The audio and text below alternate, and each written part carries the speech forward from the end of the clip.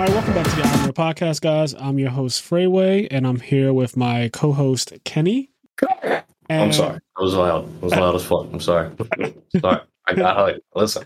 I'm sorry. Listen, okay? All right. Well, today, guys, we are back after our Sunday break, and we're going to be talking about the new season of anime, or at least for me, the popular ones, because I just spent not even a couple hours, but I don't know, maybe 2 hours watching the My Hero, Bleach, Chainsaw Man, and those are the ones that I was really looking forward to in the month of October. I feel like this whole period of television right now is cracked between having Game of Thrones, and I guess for some people, Rings of Power. The Jeffrey Dahmer thing is going crazy on Netflix. There's a lot to watch right now, and there's other animes that I hear people talking about that they're really excited about as well. Mob Psycho. There's a lot of anime that came out. Yes. There's a lot of anime that comes out every season, but there's a lot of interesting things. Obviously, I haven't had a chance to watch them all yet, but there's some really cool looking things. There's a couple comebacks that I'll mention a little bit later that were really cool. The season's interesting with the comebacks, I'll say. Yes. One of them is a 10-year. Bleach is 10 years hiatus, right? It stopped in 2012. It is now 2022, and we finally get the last arc. And I'm really excited about that. Where do you want to start? Well, I don't know. I guess we can just get right into just talking about random shit. I saw Chainsaw Man. What's crazy is we talked about this before, but Chainsaw Man, I had thought the anime already came out months ago because I remember we were talking about it. We were seeing stuff about Chainsaw Man everywhere, and it got really popular. There was a lot of fan art online. Yeah. But then, come to find out, it wasn't coming out till later in the year, and now we're there. And so, I watched episode 1 of Chainsaw Man, and I've been meaning to read the manga forever, but I just never got around to it. And then I was like, fuck it, I'll just wait for the anime. So yep, that's where I'm at. So I've never read the manga, but I kept seeing, so you mentioned how you thought it came out earlier in the year, the anime, but I think what we and you were both seeing was probably just manga stuff, because it had been breaking records and doing all the typical things that every manga does these days, like Tokyo Revengers, Demon Slayer, Jujutsu Kaisen. They all break all these records for just a month. None of them hold the title over One Piece for any long period of time, so y'all can relax. But every month when a new hot thing happens, it'll be Jujutsu Kaisen has outsold every other manga this month, and then people go crazy, it's the number one manga. It's for a month. Literally, I don't hear nobody talking about Jujutsu Kaisen. Well, the manga's probably not even running right now, but I don't hear anyone talking about that shit right now. It's all cyclical. It's all cyclical. So Chainsaw Man is the hotness that has been around 2022. And I was excited about this. I went in knowing absolutely nothing about it, except that it was just breaking records in Japan. And that's really it. And I didn't really know anything about it either. And that it was going to be gory. I knew it was going to be gory because they were saying that it was going to be uncensored. And it was a big deal online. When people heard that, who read the manga, they were saying, holy shit, did you hear the Chainsaw Man is going to be uncensored? And to me, I was like, I like all of my anime uncensored if it can be. Give it to me as dark as it can be. I don't really need any censorship. Goosh goosh. Goosh goosh. I watched Akame ga Kill, and yeah, spoiler alert, but in Akame ga Kill, almost every character dies, including the main character. Pretty much everyone gets fucking slaughtered, and it's pretty brutal. The deaths are very brutal, but it was censored. A lot of stuff was censored from the manga. And the manga, they have stuff in there that I don't care for. Some Game of Thrones level shit with children and gross shit, like dogs eating. I never read the manga. I did read the manga.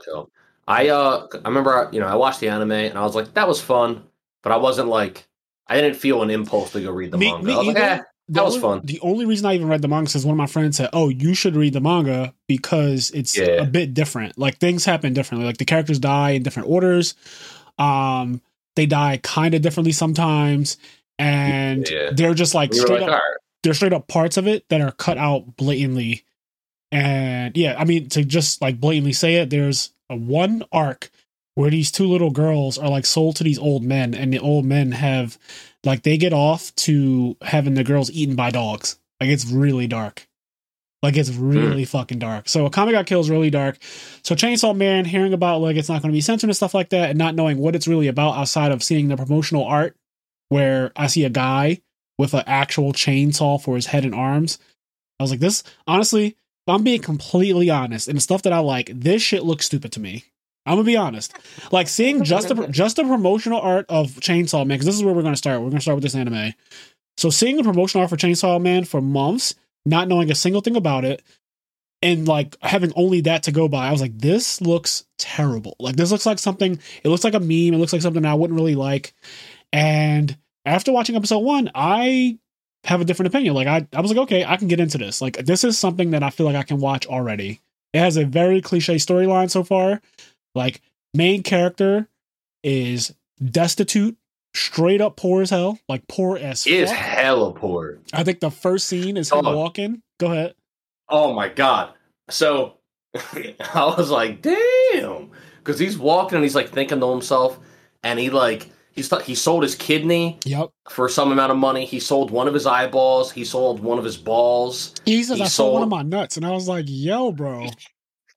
Like, he sold all kinds of his organs and parts of his body. And then you find out that he's like a devil hunter and or demon hunter. I don't know what they call it. Well, devil was on the translation that I got. I watched everything on Hulu last night, which is so weird to me. That I watched Hulu got everything. I watched My Hero, Chainsaw Man, and Bleach on Hulu, and I just felt so weird for doing that. Dude, Hulu got the exclusive rights to Bleach. So, before this month, people still didn't know where Bleach was going to air. It was because I was trying to find out like where Bleach is going to air. Crunchyroll, Hulu, etc. In that time period, all of a sudden, all of the episodes and the dubs of Bleach that were on Crunchyroll got taken down. So Crunchyroll lost all, because Crunchyroll had all of Bleach on it in Japanese and English.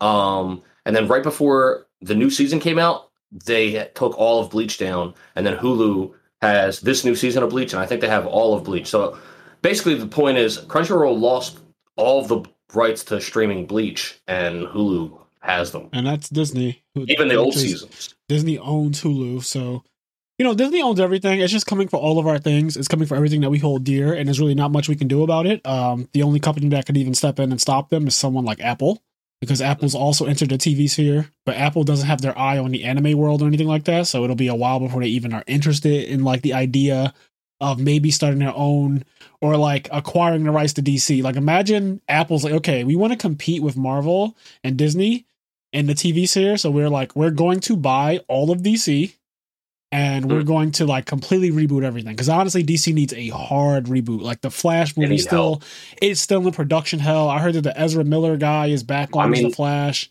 Is he? I thought is he not going to prison? Like I'm confused. Yeah, right. Like that's the thing, right? Like is he not going to prison? I mean, when you have a lot of money, you can make anything happen. But like, yeah, apparently he's not going to prison yet.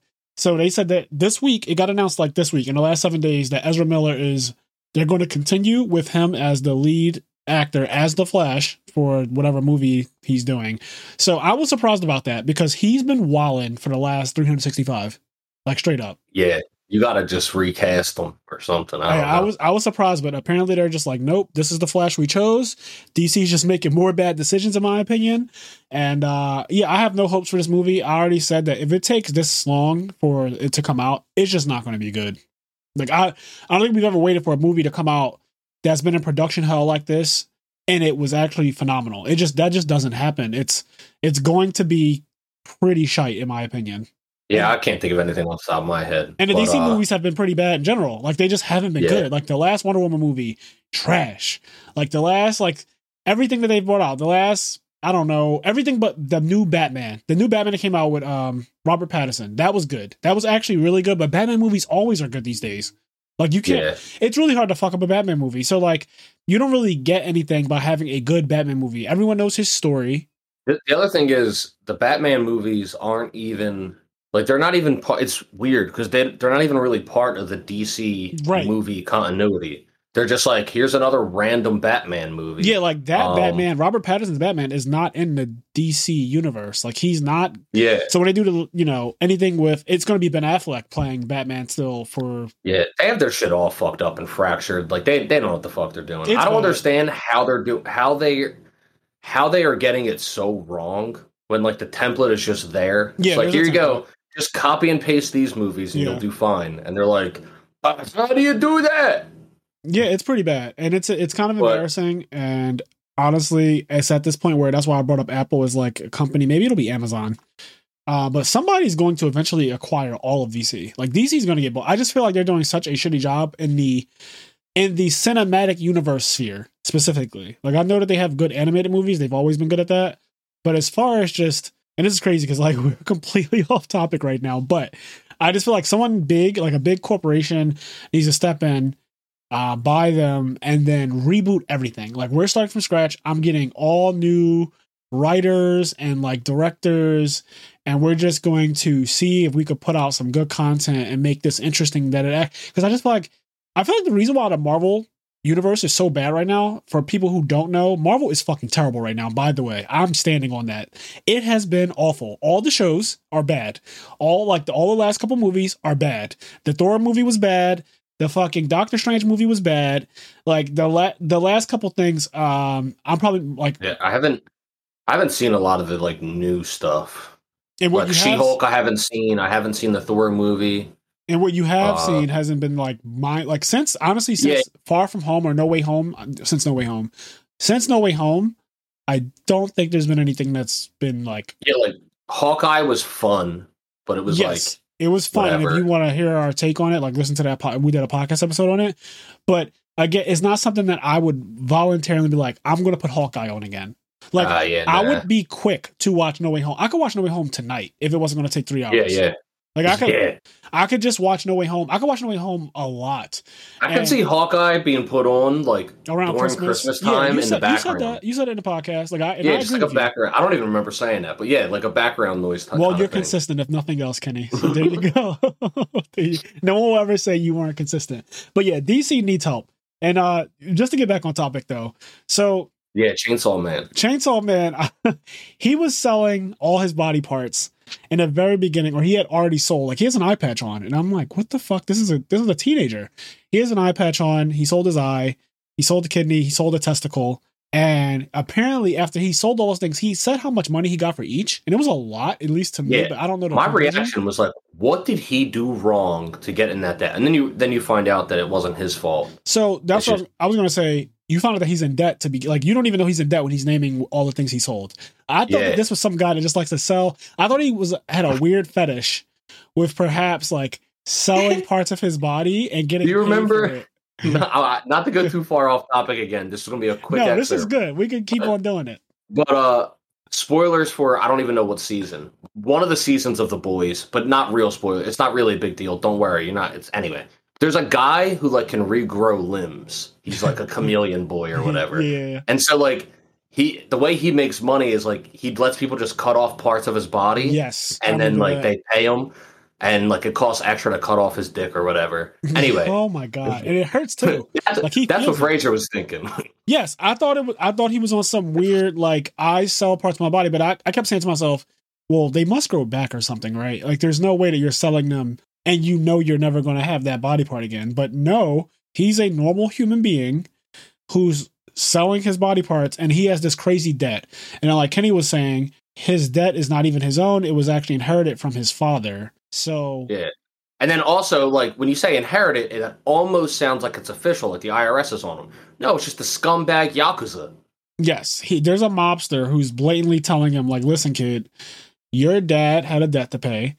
And if you don't pay, and this was like later in the episode, and it was so fucked up. He was like, if you don't pay it, we're going to chop you up. And I don't care how you get the money, even if you have to whore yourself out and sell that little booty hole.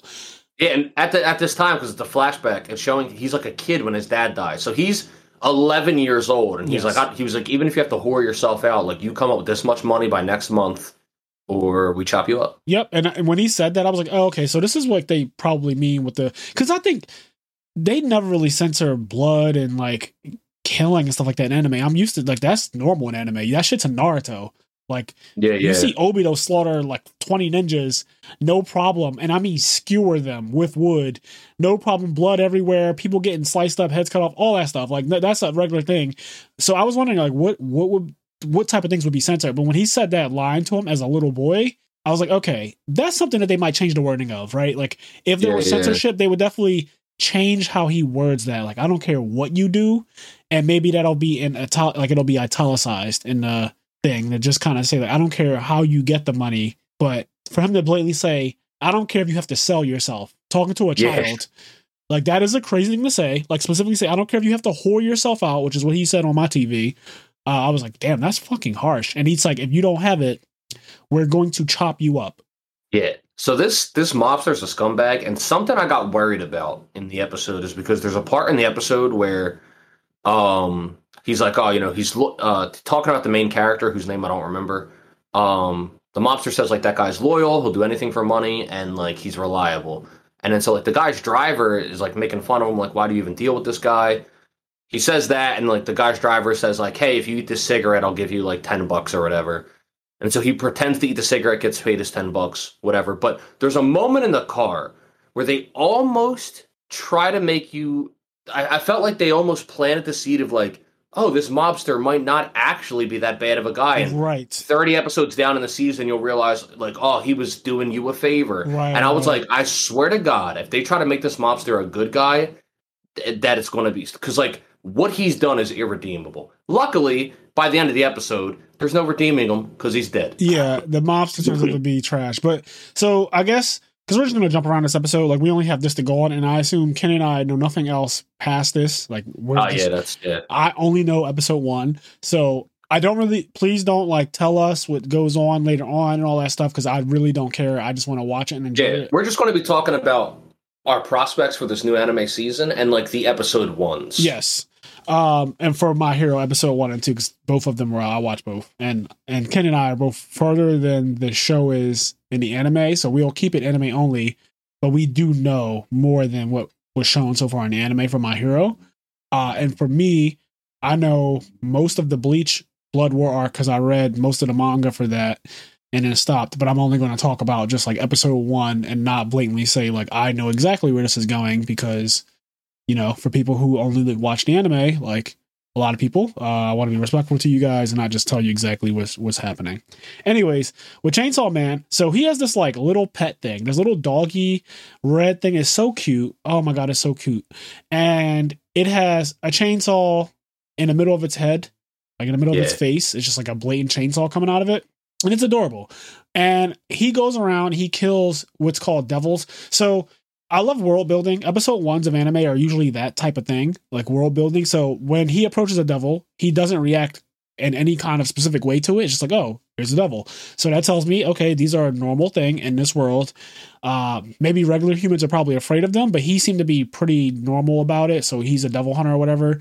And he grabs the little dog and he, you know, yanks the chain of it and the chainsaw starts. And then, you know, they go back and forth. But after a little quick sequence, you see that he killed the thing. And the mobster's like, all right, you get this much money for that kill.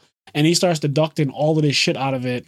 It's like management fee, this admin fee, another fee. And that leaves you with, after starting off with 340K, you end up with 70K.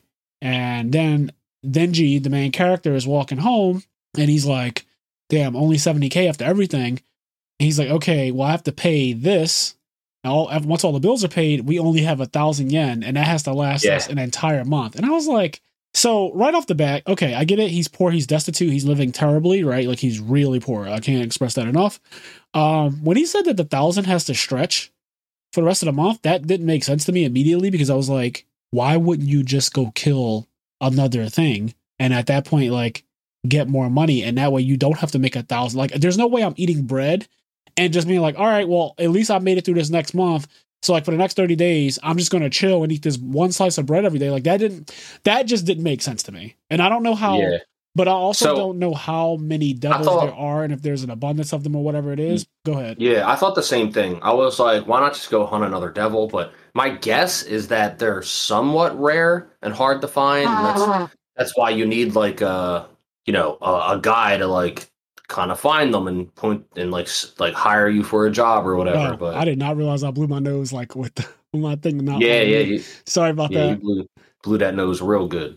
Everybody heard that shit, baby. Well, that's staying in the podcast. I'm so sorry. I thought I muted myself. I literally looked at my mic. I pressed the button and I did not press the right button. So I apologize. But yeah. So we don't know how rare or how plentiful devils are. I guess if they were too much in supply, then they wouldn't go for a crazy price, right? So like if there's too many of them, it's like, well, these things are pretty common. Why would I pay you for it?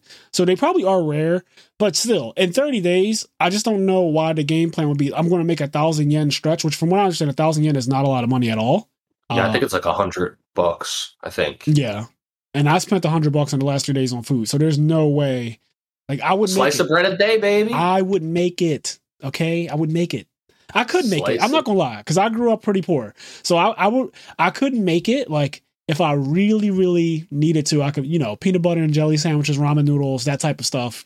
Mm-hmm. But like the classics. Yeah, like, I grew up eating all that stuff, like hot dogs, I could make it work, but I would hate it. Like I would fucking hate it. I've been eating Steak 48 and Del Frisco's and Roof Chris and like Maggiano's for the last couple of weeks. Like that's just honestly for the last couple of years has been how I've been eating. We gotta do it, yo. We gotta have like a poor month. Yeah, I mean, I could honestly, if somebody gave me a challenge, like make this 100 stretch as far as food goes, only food, make this 100 stretch, anything that you put in your body as far as food goes, food and drink, this 100 has to do all of it. I think I could take that challenge, even though right now I take that challenge now. Even though right now is like the worst time to do it because shit is so fucking expensive, bro. On the way home, I stopped at Primo's to get a hoagie. Yeah, and because I was like, I'm gonna get a hoagie. And I have this weird thing where I like my hoagies to kind of sit with everything on them. Like I get everything on it, oil, mayo, lettuce, tomatoes, onions, hot peppers, sweet peppers. I get all this shit on it, right? But then I don't like. And then what do you do? So hold on, Kenny. We're gonna. And then what do you do, asshole? When your friends know you for a while, they know you have these weird quirks. So I have some weird quirks. But one of the things I've recently learned to do in the last over the pandemic, so the last 2 years, I started doing this thing where I would buy a hoagie, but I wouldn't eat it. And a hoagie, for people who don't know, just a sandwich on a long roll. So I would buy it and I'll put it in the fridge and I would just let it sit. And I like to let it sit for a couple hours, if not for a whole day, because I like all of the like seasoning and like the taste of all the lettuce, tomatoes, onions, pickles, hot peppers, and all that stuff like soak into the meat and the bread and all that. I like it to just get like the flavor of it. But then when I actually eat the sandwich, I take all that shit off.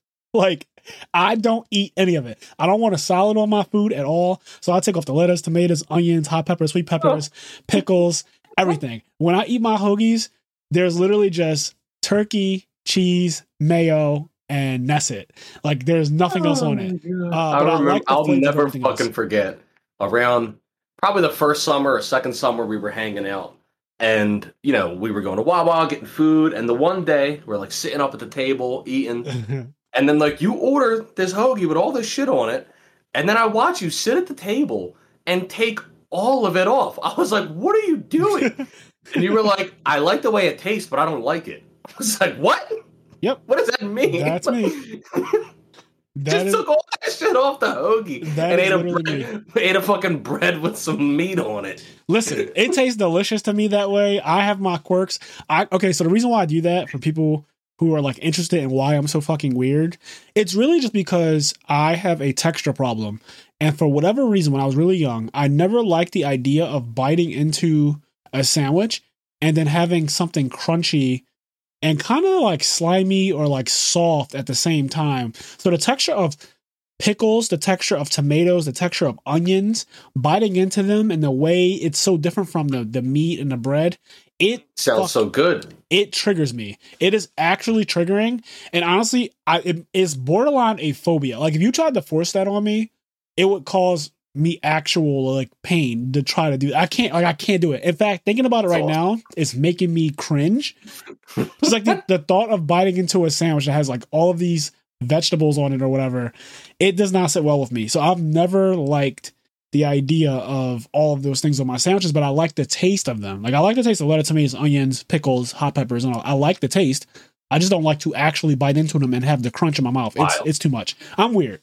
But yes. Oh, we know. Denji's dirt poor, and he's like, yeah, we're going to make this $100 stretch. And I'm like, I don't understand, but sure. And then they do like a flashback at some point where they show you how he even got his devil.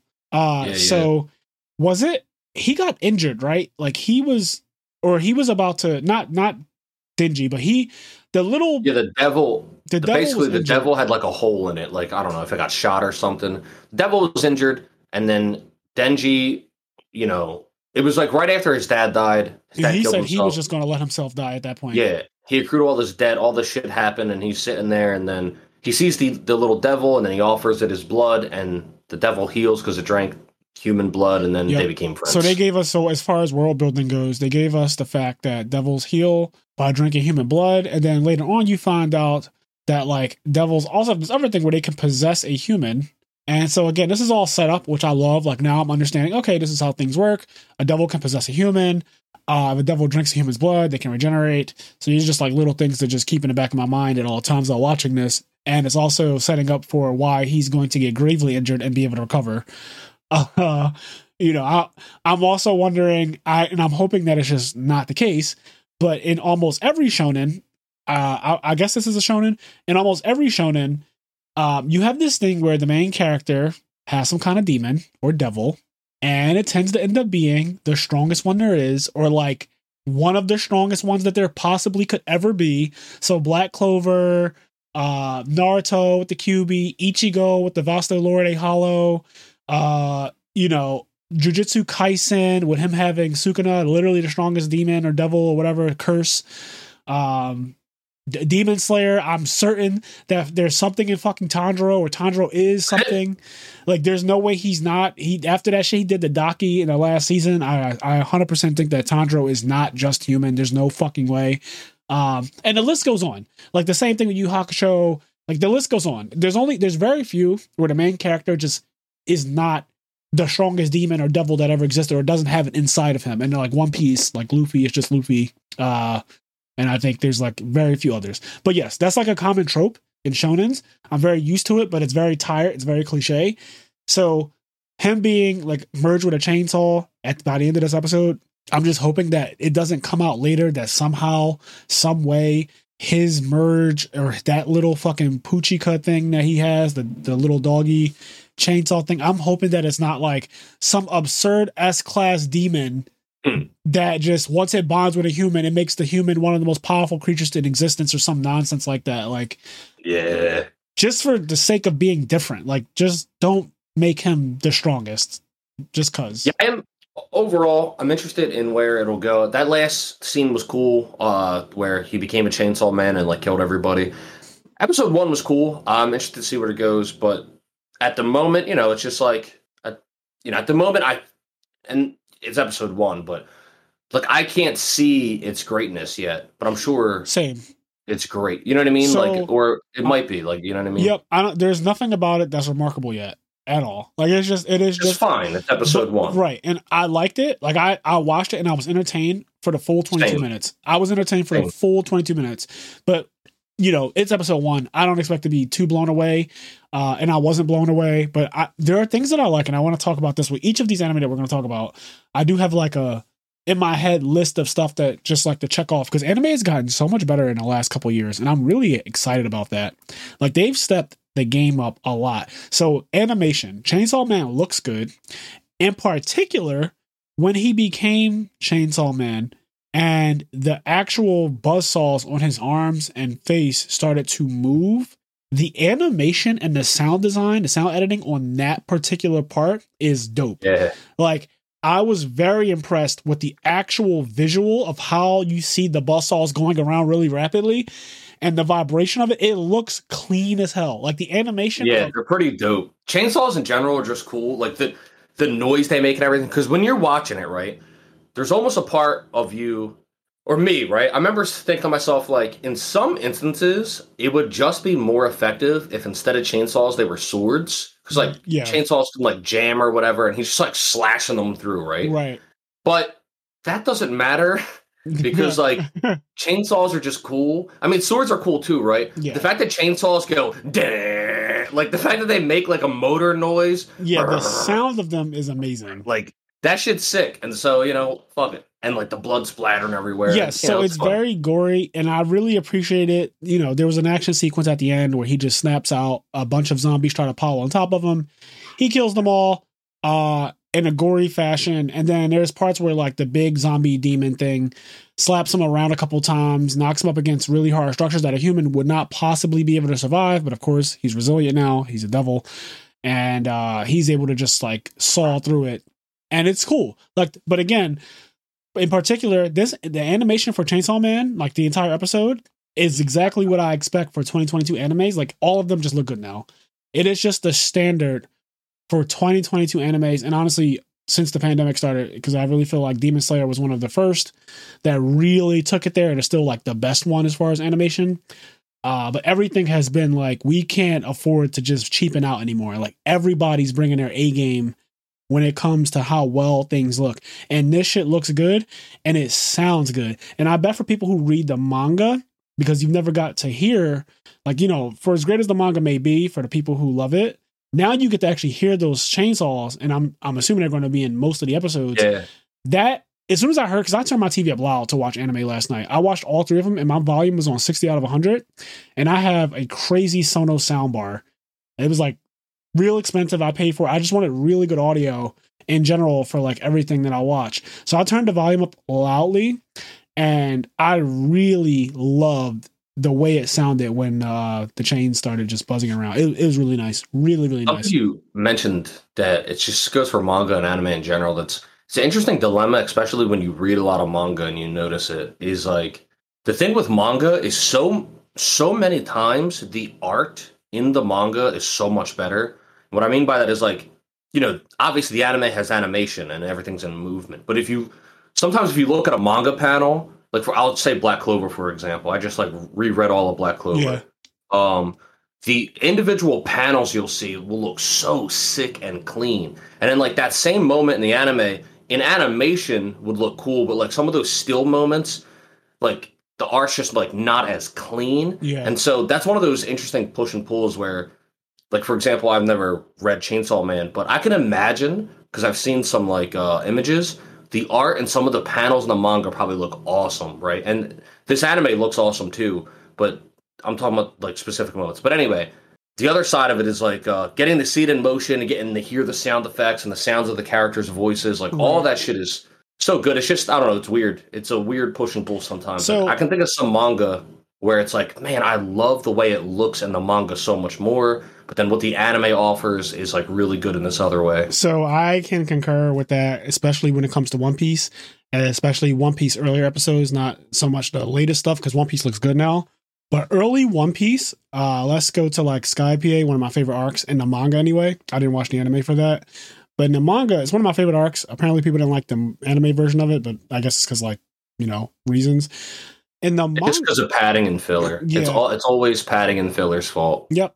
Okay. So in the manga, when Luffy does the last punch, I call it like the gold. That last punch in the manga, it's 2 panels. Like it's like a full 2 pages that the punch goes across the screen. In the manga, it is one of the most beautiful, well-drawn things I've ever seen in all of manga. Like, it's one of the reasons why I love One Piece. It's just like stuff like that. Like, Oda goes so hard when he punches Enel for the last time. It's like his last punch to Enel. The way his fist is like twirled up real tight, and like the gold bell, the way it just looks nuts. For people who know what I'm talking about, if you know, you know. For people who don't, Google Luffy punches Enel. I'm sure it'll come right up. It is so beautiful. The panel is so fucking nice. Like, you can just tell that Oda spent a lot of time on that particular drawing. It's really good. Kenny knows exactly what I'm talking about. Oh, yeah. And it doesn't look as good in the anime, period. Like, it looks fine for what it is, because this is also old. This is early One Piece, technically. Like, this is pretty early on. So, like, I mean, like, literally over 10 years ago. So, yeah. Probably longer than that. Like, probably 15 years. Like, it's long. This is long time. It's definitely more than 10 years. Yes. So this is very old. Like, now we're in 2022, right? So anything 2010 or younger is like old. And yeah, the manga blatantly looks better than the anime. Like, when, you know, it just does. So I get what you mean. And what's happening now is we're in a unique world where, honestly, the animation these days have gotten so good that it's not always the case. Like, I'm sure that Demon Slayer's manga looks decent. Like, I'm sure it looks good. I know for a fact, though, that shit does not compete with the color. Some anime go hard, man. Some of them really go nuts. It's like it's not always the case, right? But it's just but some of them are insane. Some of them are just. But I think Attack on Titan is a good example. Attack on Titan, in most instances, the anime just looks a lot better than the manga. I can't deal with the sketch. It's like Attack on Titan is like sketched. I don't know what to call that kind of art style, but it looks like it's not cleaned up. Like I know every artist, or not every artist, but a lot of artists, they do like, they sketches, right? So there's like, you see the pencil shading over and over and over again in one spot. Attack on Titan doesn't clean that up really. It's just kind of like, that's the final product. And so some people, they might really like that rustic look to it. It's not really for me. And it's one of the reasons why when I was reading it way back in 2013, when the anime first aired, I was reading the manga. It's one of the reasons why I just stopped, not only because it was like a 1 month thing, and I just don't do well with 1 month anime, 1 month mangas. I don't know what it is. Yeah. Eventually, I'll always just completely stop with any manga that's 1 month at a time. And I don't know, maybe my brain just can't like deal with the fact of you only get this 1 month. And for some reason, I never know what day of the month it comes out. I'm always just like, did it come out yet? So I never keep up with it. What I usually do is what Kenny also does, I think. I won't read it for 6 months, and then I'll just read 6 chapters. And then be like, all right, I'm caught up on this now. But like on the reading it every month consistently, like I would back in the day with Bleach, Naruto, and stuff like that, I just can't do it with the 1 month things. But manga and anime, they're definitely two different mediums. And cool thing about manga is that you can put your own sound to the scenes, and and it could be different from what ends up being the adaptation. Like for example, when Luffy goes Gear 4th, I didn't know that it was going to sound like that. And when I saw the anime for it, when I saw it in the anime, I was like, I love the sound design on that. Yes. So it's really cool because it was already amazing in the manga. Like the panels where he goes Gear 4th in the manga are wild. Like again, the art, Oda goes crazy for the first appearance of Gear 4th. Honestly, all the gears, when they first show up, he goes crazy on those panels. But in particular, like Gear 4th, the panel where he first shows Luffy as a Bounce Man, crazy. Like it just looks fucking crazy. And then when you actually see it in anime form, it's like, wow, this is amazing. And Dressrosa is like pretty well animated and everything too. So yeah, it's more in the later end of One Piece, which is crazy though, because as good as Dressrosa looks, One Piece stepped it up again since then.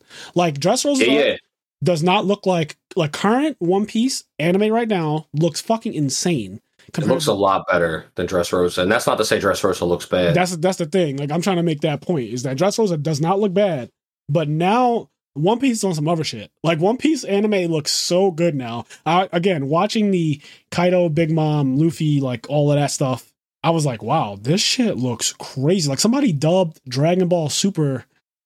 They dubbed the Dragon Ball Super like Tournament of Power song over Luffy fighting. Like, it was crazy. It's really good. It's really, really good. That's some awesome shit. To get back to the thing, I want to make a quick mention of just a shout out to all of the anime that kind of made a return in this season. It's a weird thing. I don't know what it was, but there's a lot of anime in this season that are returning. So, as an example, like some of the less exciting ones in terms of like less surprising, you have like My Hero Academia, which, it's just the seasonal anime. It's coming back. And then you've got something like Mob Psycho 100, which this is season 3. And so it hasn't been that long since season 2, but I think it has been like a year, maybe 2 years since season 2. I haven't actually seen season 2 yet, so I didn't watch season 3 yet. Okay, so we're in the same boat. I did not see season 2 of Mob Psycho because, I'll be honest, I wasn't like a big fan of season 1. It's just not, I don't think it's my kind of anime, which is interesting because it's the same creator as One Punch Man, and I love One Punch Man. Like, I'm actually waiting, and it got announced, I'm waiting for One Punch Man season 3 to come out because I love One Punch Man both seasons so fucking much. But I love One Punch Man a lot. I enjoyed Mob Psycho 100 season 1. I just never got around to watching season 2, but I'm gonna watch it and then I'll check out season 3. But that's back. And then there's actually I always forget how to say the name. There is an anime. It's a very old like classic. Urusei Yatsura. It's a really old anime. If you guys have ever seen, it's like a girl with blue hair, and she has like these little horns on her head, and she wears like a tiger print bikini, basically. It's a really old classic anime. So a 2022 version of that just came out, I think. I think a 2022 version of that just came out. as you know, Bleach, which we're going to talk a lot about Bleach, and then another anime returning, which I believe has been gone for a decade, a classic, something people have been clamoring for to return, Ikki Tousen. So, Oh my god. in all seriousness, if you don't know what Ikki Tousen is, it's just like another action anime, but it has titties. It's a titty action anime. But I saw that Not a titty Ikki action Tousen- anime. It's a titty action anime. That's what it is. But I saw that this season Ikki Tousen came back, which like not what I was looking for, but I just thought that was kind of cool that like Bleach and Ikki Tousen and like Mob Psycho 100 and that really old anime Urusei. And Yeah. it was just cool. It seemed like there was a lot of like random things coming back at around the same time, and I was like, wow, that's interesting. A resurgence. I like this type of stuff. I like when there's a fan base for all of that. And I'm sure that when we get much older, we will like when things start happening. Like I didn't grow up on those anime, so you know, even though they came back, it's not as exciting for me. But I respect the fact that like that's cool as shit for people who are really into them and grew up on them. People who are probably 10 years older than us, right? So I've been watching the Ikki Tousen comeback, and I will say, if anybody's ever seen it, the main character is this girl named Sonsaku Hakufu, I think her name is, something like that. Okay. If I've never seen like an interview with the creator or anything, but I hope somebody at some point asked him, hey, is this character just blatantly Goku? Because she is inspired by Goku, not in terms of powers, the way she acts, like she's just a female Goku. And it makes her kind of endearing, and it's enjoyable to watch. So yeah, I'm happy to see that return. It's a fun watch. Yeah, I am happy about it because I see people on my timeline happy about it. And the way I've been carrying this is just like a life thing that I've been doing this past year. When I'm scrolling on social media and somebody's excited about something that's happening in their life, I just like it. Yeah. It's something new that I've been doing. I usually, I scroll, and if it doesn't pertain to me or something of my interest, I just keep scrolling. Lately, I've been like, I don't know why. Maybe just I'm getting older, and I just want people to be happy because I genuinely, I guess I say it on this podcast all the time, like, do what makes you happy. People will post things that literally don't mean anything to me at all, right? Like, it means nothing. Like, somebody will be like, oh, I got, like, promoted at my job. Like, that has nothing to do with me.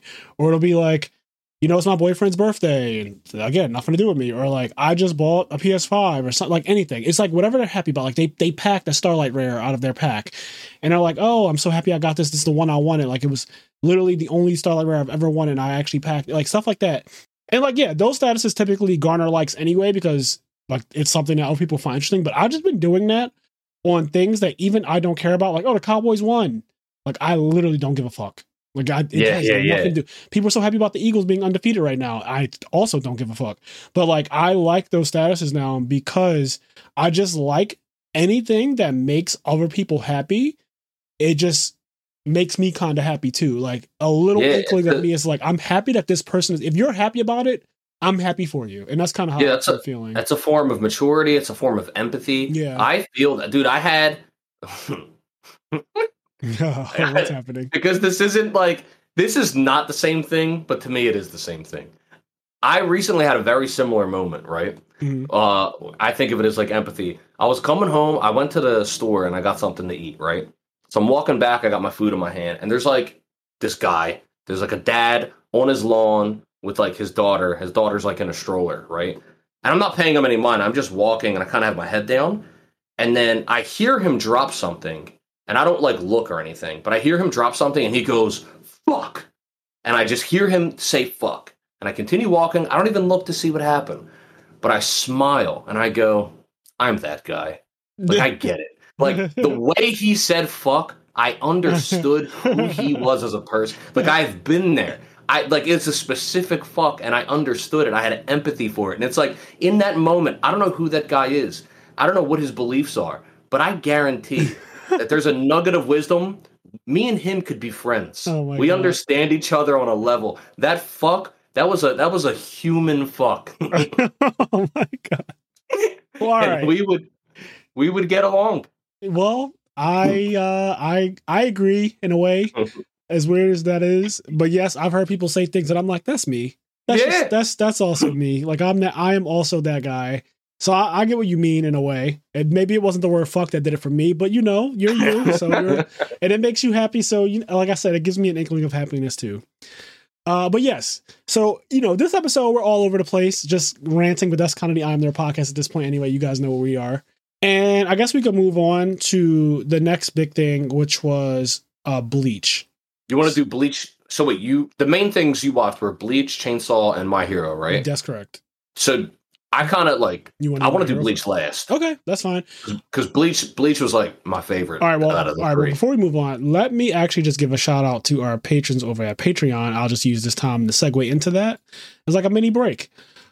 So there are 40 of you guys. Thank you so much for supporting the podcast. We really appreciate it. Also, for people who don't know, and if you're listening to this episode, Patreon used to charge you on the first of the month, no matter when you joined. So literally, if you joined on the last day of the month, it would charge you that day, and then it would charge you again on the first. It's wild. I never liked that about it. And what it would do is it would basically incentivize people to not join Patreon and subscribe to people that they like until a new month starts. Now they offered an option to to the creators, so people like us. They offered an option where anyone joining our Patreon will get billed that day, and then it will be billed a month from whatever their join date was. And we're allowed to toggle it on or off, but we're allowed to toggle it on. And once it's on forever. I actually took the liberty to toggle it on because honestly, it helps you guys out who want, I don't want anyone to join, let's say today, when we're recording this, it is October 12th. And if somebody were to join today, they would get the next 18 or 19 days of October, right? They already paid for that, but then they would pay again on November 1st. So the first 12 days of October that they were not a patron is just kind of a wash. And it's pretty stupid. I feel like all subscriptions should just be I pay on this day and my recurring billing date should just be that day every month. It's 2022 and that technology has existed for a long time and there's no reason why we couldn't have it. So I'm glad that we toggle that on. So if you were to join our Patreon today, you would not be charged again until you're a month from when you joined every month. So yeah, that's just a thing that honestly makes me a lot happier with Patreon, and I don't feel awkward when some people join and it's the last 5 days of the month and I always feel back. So I'm man, that person's going to get charged and they're going to charge again. And if that happened to me personally, I would just feel I would be confused because especially if you don't know, I don't know if Patreon tells you before you join or whatever, but I would just be confused when I see another charge come up on my phone because I get every single thing charged to my credit card comes up on my phone screen. I'll be confused wait, what the fuck? Is this fraud? I wouldn't know what's going on. Yeah. But now it's in a much more modern style of billing. So anyways, again, thank you for the 40 people who are on our Patreon. A lot of you have been on it for more than 1 month, and so we really appreciate all of you guys, and we give a shout out to you guys. Even though it says the shout out start with our $10 patrons or whatever, we give it to literally everyone because we just appreciate everyone so much, especially because we're still a very young podcast. It's a year old where we just crossed 100 episodes. Shout out to us on that. But yeah, we're over 100 episodes. I think this is 104 that we're recording right now. And yeah, people look for this podcast every week, and I really, really appreciate that. And the people who go hard and they want to hear the extra episodes that we put only on Patreon. That just reminded me. I don't know if he's a patron or not, but Frazier, do you know? And if you don't know, he might get sad. Do you know a Yu-Gi-Oh player named Matt Putman? Yeah, 100%. Yes, dude. So for those of you that don't know, last weekend I was at my sister's wedding. Okay, I'm at my sister's wedding, and I go up to the bar to get a drink, and somebody walks up to me. And I don't recognize him. And he goes, "Hey, what's up, Kenny?" And I was like, "Hey." And now, mind you, I'm at my sister's wedding. There's a bunch of people there who I know but don't know. Yeah. And I was like, "Hey, what's up?" And he immediately, before I get a chance to say, I don't remember your name, or before I get a chance to pretend like I remember him, because I did that a lot of times too. Somebody goes, "Hey," and I go, "Hey, it's been so long." And I don't know who they are. Oh, my fucking goodness. I did that a bunch. But anyway, he goes, "You don't know me, but I know you." And I was like, "Oh, at least he said that." Yeah, he straight up. And then, anyway, he was like, yeah, I listened to the I Am Nerd podcast, you and Frazier, blah, blah, blah. And I was like, that's fucking awesome. I was like, that's so crazy. And then I was talking to him and I was like, "What's your name?" And then he said his full name. I was like, "Oh," and I recognized his name, the sound of his name. And I was like, "Oh shit. I do know that name." And so anyway, shout out to Putman.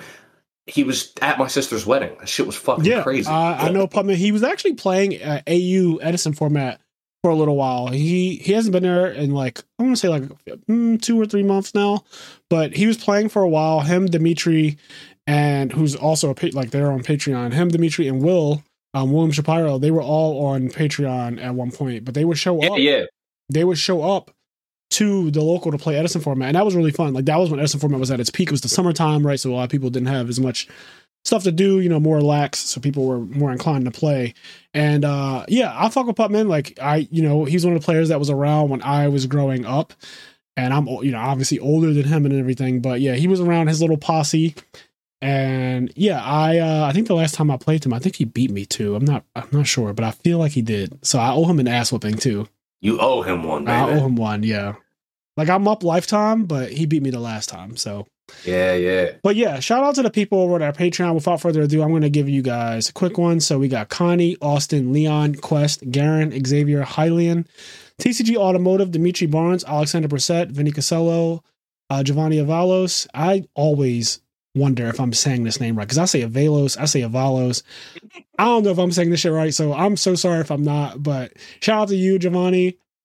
We also have Andre Reynolds, CJ, Dubk Dad 1, Saul at Dabber's Gaming Cafe in Georgia, also Dank Ritual. Check them out, dankritual.com, if you're looking for some really soft Spellground like mats. They're really fucking nice. Dan Variable, Dennis Milburn, shout out to Dennis, my photographer. We collab on stuff if you ever look at my Instagram. Joseph Marcello, First to Home, Dalis Fornaris, S. Akuma, Mitchell Naus, Midwest Gaming, shout out to Joe Dietrich.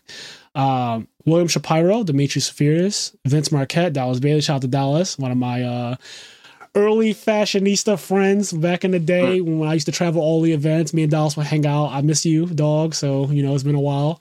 Roz Weiss, shout out to you. Nick Stango, Kenny's little cousin. Scott Polera, Hansel, our 2-time national champion. Vincent Zen, I saw you sent a listener letter on the life advice episode. Going to definitely get to that too at some point. Sarah Maria, my girl, always coming out, hanging with me at the Reading Terminal at Philly Regionals. Sunny Top Cut Podcast, Alex Ahern, Philip Campa, Jalen Haskins, shout out to Jalen. Raleigh Melfi Slump, that is still just like the best name. And Dominic Couch, I think our last Don't sleep on the couch. Don't sleep on the fucking couch. Some of the best storytelling I've had on here. I'm really happy to just hear and see the progression that Dom has made, especially like weight loss journey and stuff like that, and just his progression as a player, one of the best players in the world, easily uncontested, like top 5, probably top 3 in the world. Really, really good guy. And I'm rooting for him to win again. So yeah, those are the 40 people who are supporting us right now. And if you want to join, if you want access to exclusive content, if you want access to our Discord server and other perks that we have on our Patreon, check it out. I'm recently been thinking about ways that we can even improve our Patreon, but I think in overall, like we do a pretty good job releasing an exclusive episode every single month for you guys. And the last 2 months or last couple months, actually, people have like voted on them from our Discord server for people. So if you're interested in that type of thing, check us out again. I'm Their Podcast on patreon.com. Hell yeah. Let's go over to My Hero Academia. So I watched the beginning of season 6. And coming right off of the My Villain Academia arc, which is one of the best arcs, in my opinion. I love villains in general. My favorite Marvel movie ever is Infinity War. I think it is the best Marvel movie. And the reason why I think it's the best is because it's really a villain movie. Like, it's really following Thanos as he goes through and solos the entire verse in a day and then basically wins. Like, it's a 24-hour period, right? Like, it might cross, like, a day, like it might go from May 16th to May 17th, but he does everything in a 24-hour period. And it's really impressive. And then at the end, the heroes lose.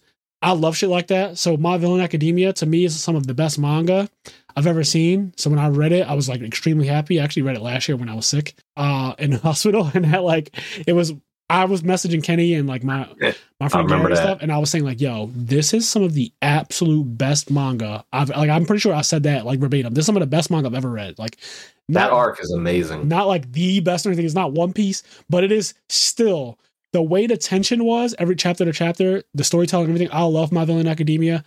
And because it was a manga, it was very uncut. It's very raw. It's very dark, the stuff that happens.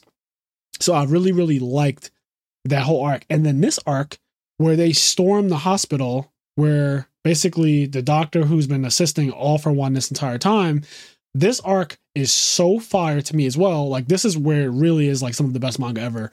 And so now seeing it animated, I'm like scared.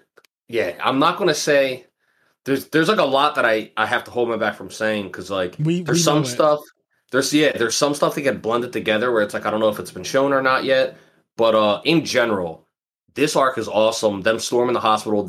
Something I love about My Hero in general is that like shit happens. Like it doesn't wait too long to happen, and so that might sound odd coming from me, who's complained a lot about certain anime like Demon Slayer or Black Clover, where they're pacing sometimes too fast.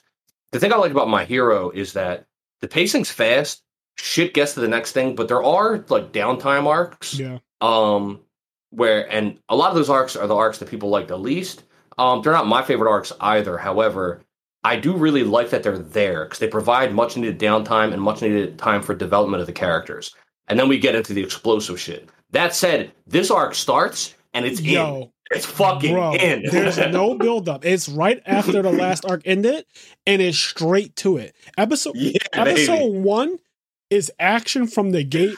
And something else that I like about My Hero, we're going to do, and we've been saying this so often. So it's coming. I promise. You know what? I'm just gonna say it. Before October's over, we're going to do a My Hero exclusive episode. So I'm not going to talk about all the past seasons in this particular podcast episode. We're just going to talk about these first 2 episodes. But one of the things I love about My Hero, and it really showcased it in these first 2 episodes of season 6, it doesn't need the main character to be good. Oh yeah. It's awesome. In fact, these 2 episodes, Deku has like one line. Yeah, he's not really in it, and that's something I very much appreciate about any. I'm going to specifically talk about anime and manga because that's the medium outside of video games that I consume the most. I watch movies and TV shows, but I'm not as into them as I am anime and manga.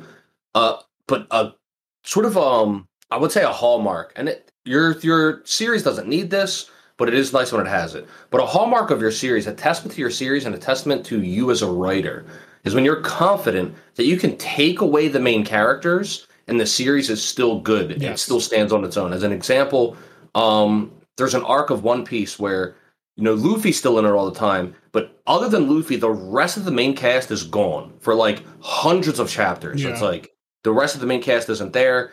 And it's a testament to how strong the writing is in One Piece that taking away all these characters that people love that rank top 10 in the user polls every single month, taking them out for like an extended period of time and it's still being really good is really impressive. Yeah, My Hero Academia, that's years, by the way, 100 chapters is years. My Hero Academia, it doesn't need Deku's obviously an important character, but it's built up its other characters so much at this point where like it really doesn't need Deku for multiple episodes and it's still awesome. Yes, like Kaminari got a chance to shine at episode 2 of season 6 where he comes out against a thunder user and he acts as a lightning rod, and that's how the episode kind of ended. And I thought that was really cool. Just like stuff like that where that there is a good matchup against this villain in one of the characters and they're going to use him for that good matchup. That's awesome.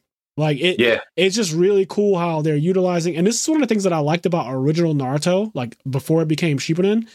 Original Naruto was a great show because while yes, the show is called Naruto, it focuses on Naruto, it didn't need him to be in every single part to be good. Like the Sasuke retrieval arc, all of those independent scenarios were amazing and they didn't have Naruto in them. Yeah, they were really good.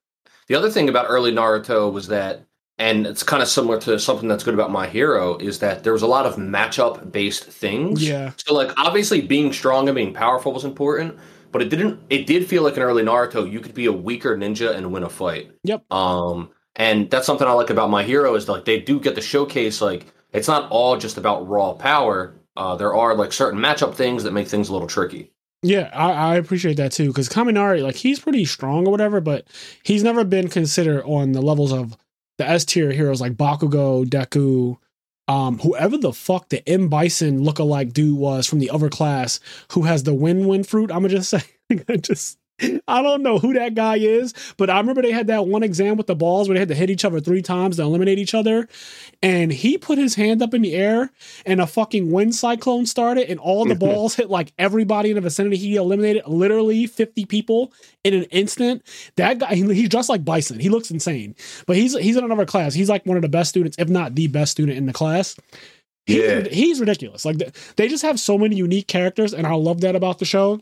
But yeah, My Hero, there's like S-tier characters and you know who they are. Like Shigaraki would be an S-tier. Obviously Shoto Todoroki is an S tier. I would say at this point Tsukuyomi is an S tier. Like he's been doing some shit in the last couple of like we're gonna talk about it more, but Tsukuyomi's pretty up there as well. Yeah, like, and I think he got second against Bakugo or whatever in the actual exam that they had a while ago. Like I think that it was Bakugo who won, and I think he was second, and I think the reason why he got second or whatever, or maybe he was third, but he was in top 3. He was on the podium. Yeah. And I think the reason was because, like, you know, Bakugo was able to make light happen out of one of his blasts, like created light, and that obviously fucks over the shadows. But yeah, there's some S tier heroes, and then there's like heroes that are just, they're good, but they're not on the same level. And I feel like Kaminari falls in that kind of like Red Riot. I wouldn't say he's S tier, but he's good. Like he's a fucking good hero. And yeah, they match him up. They find matchups. Sometimes the matchups are off, which I like that as well. But yeah, this show is it's always been a really good shonen to me, and I really like Deku, and I like what we're seeing in the beginning of this arc. There's so much tension already. As soon as they stormed the hospital, and the doctor was like frightened about it, and at first I always think to myself, okay, so if you're seeing a villain that's visibly showing that like their dismay about something that the heroes are doing, I always feel like, is this a trick or is this real? But he is genuinely annoyed and afraid that the heroes have shown up. Like, how do they find this place? Dude, something that I love about My Hero is that they don't rely on the trope of like, this was the trap card of my trap card's trap card. Yes. There's been a couple times in My Hero where the heroes get together, they put together a plan, and they're like, we're going to storm the villains. And we have to do it now so they don't have time. And so, like, this is happening here at the hospital. They're storming, and, like, the villains legitimately don't know they're fucking coming. Yes. And they get caught off guard. They get blindsided for real. Yeah, and it's not like one of these things like, oh, we knew for 300 years they were going to storm on this day. And they have some kind of backup plan. They actually don't. They're actually blatantly fucked, and I really like that because that's what would happen. Like, for example, you know, if I was streaming or whatever and I got swatted, like, I don't have a fucking trap card laid for the SWAT team. Like, when they come to my house or whatever, you know, like, people get swatted. Like, that's a real thing. Yeah, they're not prepared. It's so scary. You're not prepared for that shit. And so, yeah, when somebody kicks in your door and fucking kicks in your windows and shit, like, you're supposed to be caught off guard. So I like the fact that the villains are, for lack of a better word, they're human, and that they don't have a plan for every plan. And so when it's happening, when the one instructor at UA, he's the clay fruit, and it fucking completely envelops the Paranormal Liberation Army's hideout or whatever. Like, and they're shocked. Like, when that shit starts happening and they're like, holy fuck, we have nowhere to run. They're genuinely surprised about it. They're like, holy, like, they're storming us. We didn't know this was coming. And they're freaking out. And the doctor runs to his basement lab or whatever, because the one that they captured at first was a duplicate. And even though they caught a duplicate, it's still bad for him.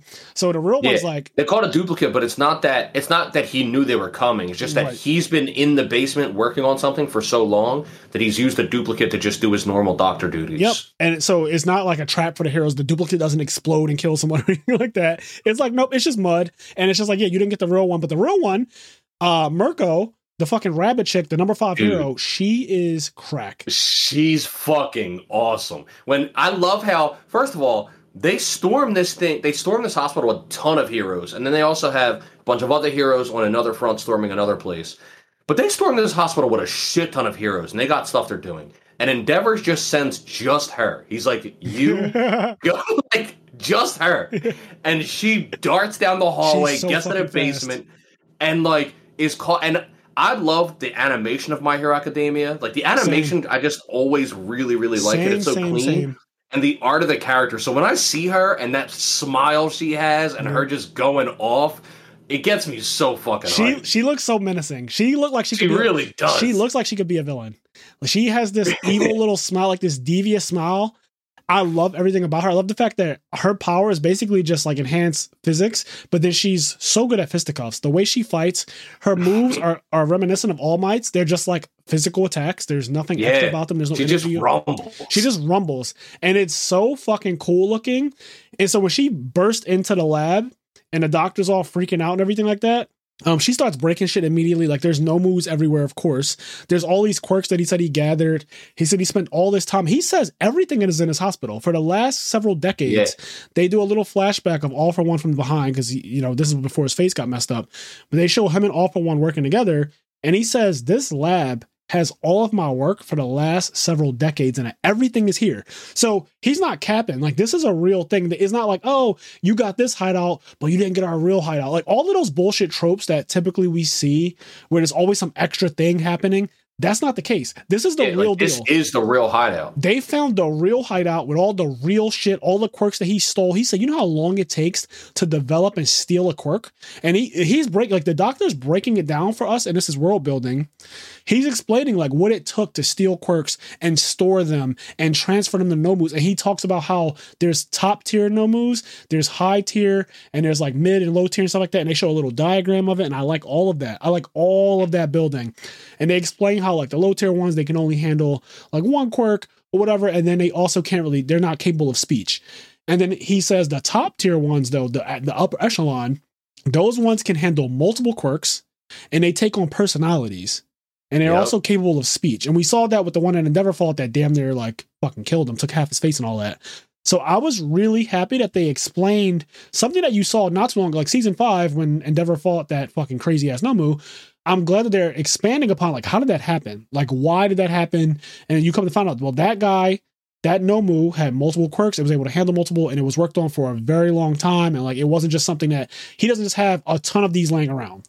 Like, there aren't a ton of that level Nomu, because that Nomu was so crazy that if you released 3 of them right now, it would probably just like borderline zero diff everybody, right? It was so strong. It would cause problems. The number one hero could barely deal with it. Like, Endeavor could barely deal with that thing.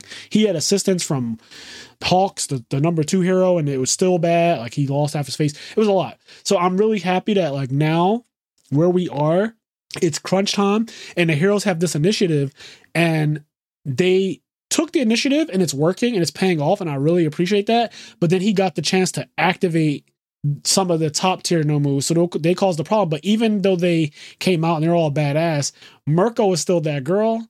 She is that girl. And she didn't back down at all. And, you know, one of them tried to attack her, and she immediately did this cool ass fucking move where she was like, had her thighs on around his head, like she was about to snap its neck, but she did like a fucking somersault off of its and it like ripped the thing's body in half, and she like slams on the ground and just smashes its head, and you know that's how you kill them, because their brains exposed or whatever.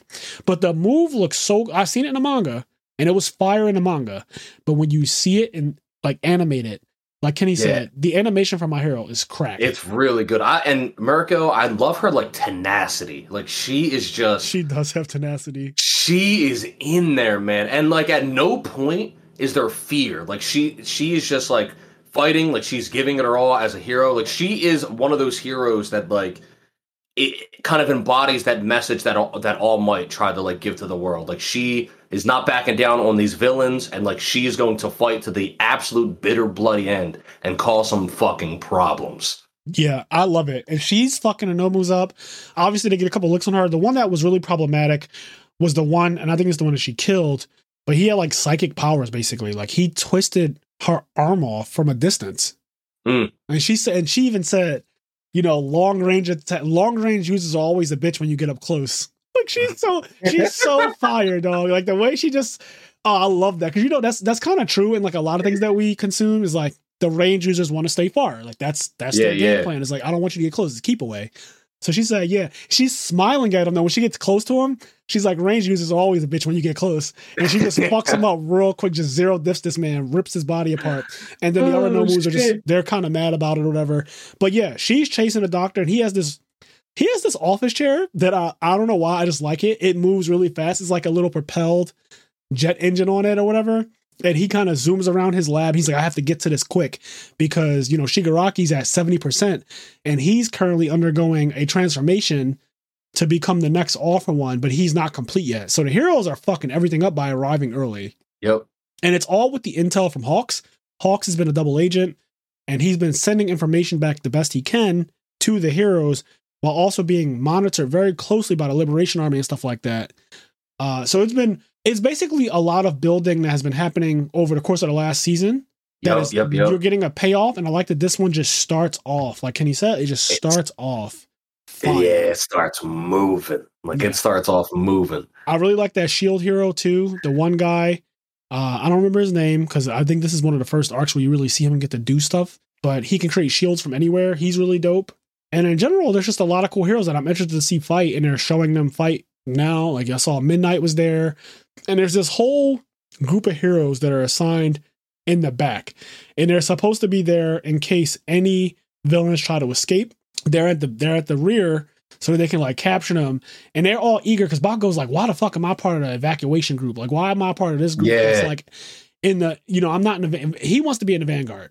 And yes, he does. They actually chose specific people to be in the vanguard based on their quirks, because depending on your quirk, if it's like a quirk that can take out multiple people, they put those people in the vanguard. So Kaminari was in the vanguard for a reason. Try to get rid of multiple people at once. It's a very smart, organized tactic, and it just feels really believable. It feels like this is what you would see in real life. Like if the FBI had a fucking superhero quirk force, like they wouldn't always just send them in blindly. Like they would create these really strategic, put together plans to then go do a raid.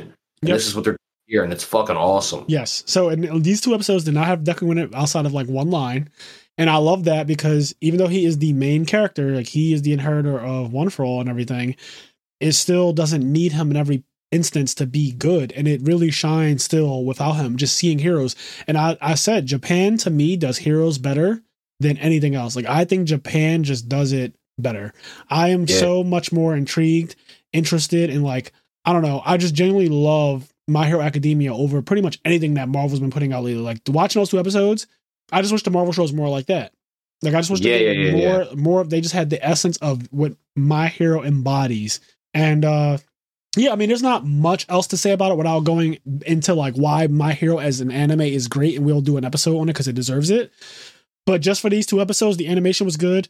The sound was good too. That one song, they played it in both episode 1 and 2. It's the one where it kind of transitions. It goes dun dun dun dun dun dun dun dun dun dun dun, and it starts like doing. It gets like really dark out of nowhere. I love, that song. Like I love that song. Yeah. It just dun dun dun dun dun dun dun dun dun dun dun, and it just gets. I don't know. I love it. Oh shit! My Hero's great, man. It's so good. It's it really is. It's just amazing. So yeah, we're gonna give it. It's just do an entire episode on it. But we can transition on to Bleach unless you have something else to add to My Hero. No. I mean, I only saw episode 1, so I'm not 100% clear on what happened in episode 2. I have read the manga past this point. Yeah. So I don't really want to say too much more because I'm not even really sure what has been shown. Yeah. So okay, I'm good to move on to if you want to see some action. Yes. You gotta be the center of Bleach is back after 10 fucking years. And it's with the final arc. Now, I stopped reading the manga about 70% through this arc because if we're being completely honest, if I'm being objective, this arc was just not that good. You could tell that Tite Kubo, the author, was trying to end it. And I hate that feeling. It gave me Game of Thrones last 2 seasons vibes. I can honestly say even before this arc, I had like gotten burned out on Bleach, and Same. At this point, I wasn't even, and I don't ever do this. I'm a big stickler for spoilers. Like I have to watch what came before to go, But when I got to this point in Bleach, I was like kind of so burnt out that like I wouldn't read a Bleach chapter for like 5 weeks, and then I would just read the current chapter and like not even go back and read the 5 I've missed. And I would just like be off and on. Wild. So if you know Kenny, and I've known him for 12 years, over almost 13, if you know Kenny, he does not do shit like that. At all. I'm actually surprised hearing it. Yeah. And so, I was really burnt out. But that said, I still love Bleach. There's that nostalgia there. Yeah. Like, when I heard this was coming back, I was getting excited. Like, even though, and maybe there's even a little bit of hope there that maybe they'll put a little bit more time. Maybe they wrote more for the ending, and maybe it's going to, maybe it'll actually be better. And a lot of people are saying that too. They're hoping to God that they just like pace it well and fill in some of the gaps. Because you could just tell, like Final Fantasy 15, that the manga was very rushed for this arc. And they were trying to get to an ending and close it out and be done with it. And as you know, it gave me the end of Game of Thrones vibes, even though that happened way later. But we're always going to be able to reference anything that ends poorly, or if it ends poorly and it seems rushed, Game of Thrones is always going to be the legendary. Yeah. Like everyone's going to bring, that's always going to be the one, right? Like, cause it was the best show on TV. So for the best show on TV to have a terrible ending is like, well, holy fuck. So it's always going to be reference for this type of stuff. And I found a way to bring up Game of Thrones in every episode, no matter what. But like, yes, you do. But like, yeah, Bleach at the end just gave me that vibe. And this first episode gave me hope. Yeah, no, dude, this first episode was really fun. That's the thing, like, when you go back, like, when I hear, I think it's Bleach opening 2. Honestly, even, like, the first, like, 5 Bleach openings, I get really nostalgic when I hear them. But, yeah. So, when this came on, I'm watching this anime, right? And then I know I've read some of this stuff. I'm familiar with some of this stuff, but, like, some of it, I wasn't even sure if it was, like, is this anime original just to introduce it, or is this what happened? I couldn't remember, and whatever. But I am rereading Bleach, by the way. I went back to chapter 1. I was like, you know what? I'm going to reread Bleach. Like I'll see. Yeah, I went back to chapter 1, and I'm rereading Bleach. I was like, I'm going to see if I can catch up to where it was, just to have it refresh in my head. I'm not. How many chapters total is Bleach? It's like 600 something. Okay, that's doable. I mean, we read One Piece, so yeah. So anyway, I'm watching it, and I was like, I don't remember the 2 characters, the 2 Shinigami that show up in like in Ichigo's town either. I don't remember them at all, so I don't know if they were just made up for the anime or so what. I was wondering that too. I was like, well, I don't think they're made up for the anime. I don't want to go that far. Kenny's wild. I don't know if they were made up for the anime, like they were just fodder. I feel like they're in the manga, but I don't think they were important until now, and I don't even think they're that important now. But like, I want to say 99% they're in the manga. They're fodder. And I was just shocked because I forgot how fodder they are. Because this is 10 years old. So I really don't remember the beginning of it. Like I remember the hype parts. There's some hype parts that come up later, obviously. Because Bleach is all about hype. I think that's the thing. When you're watching Bleach, you have to know exactly what you're getting yourself into. There was hype. I told somebody that recently. Somebody was like, Bleach just seems really average. And I was like, to be fair, it is. Or no, somebody also said like, I tried to get into Bleach, but like I wasn't wowed by the first 5 episodes. And I was like, I'm going to be honest with you. The first 5 episodes, like, they aren't what people remember Bleach for. Yeah, I don't even remember the first 5 episodes outside of him stabbing himself and becoming a Shinigami. Yeah, like, Bleach it's not a pinnacle of writing, but it is really fucking hype and exciting in certain moments. And there's a part of Bleach that gets insanely good, and then it gets bad again. Yep. But Bleach reminds me of Black Clover.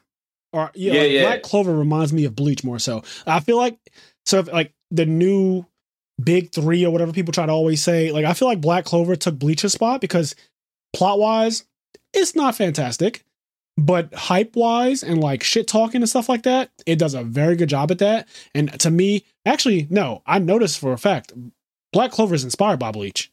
Like that is an actual fact. Like the writer like is on record saying that it's inspired by Bleach. So you can see it all over Black Clover. But yes, it's not known for being some crazy plot with some crazy twist or whatever. Most of the twists are revealed pretty early on, like about Aizen.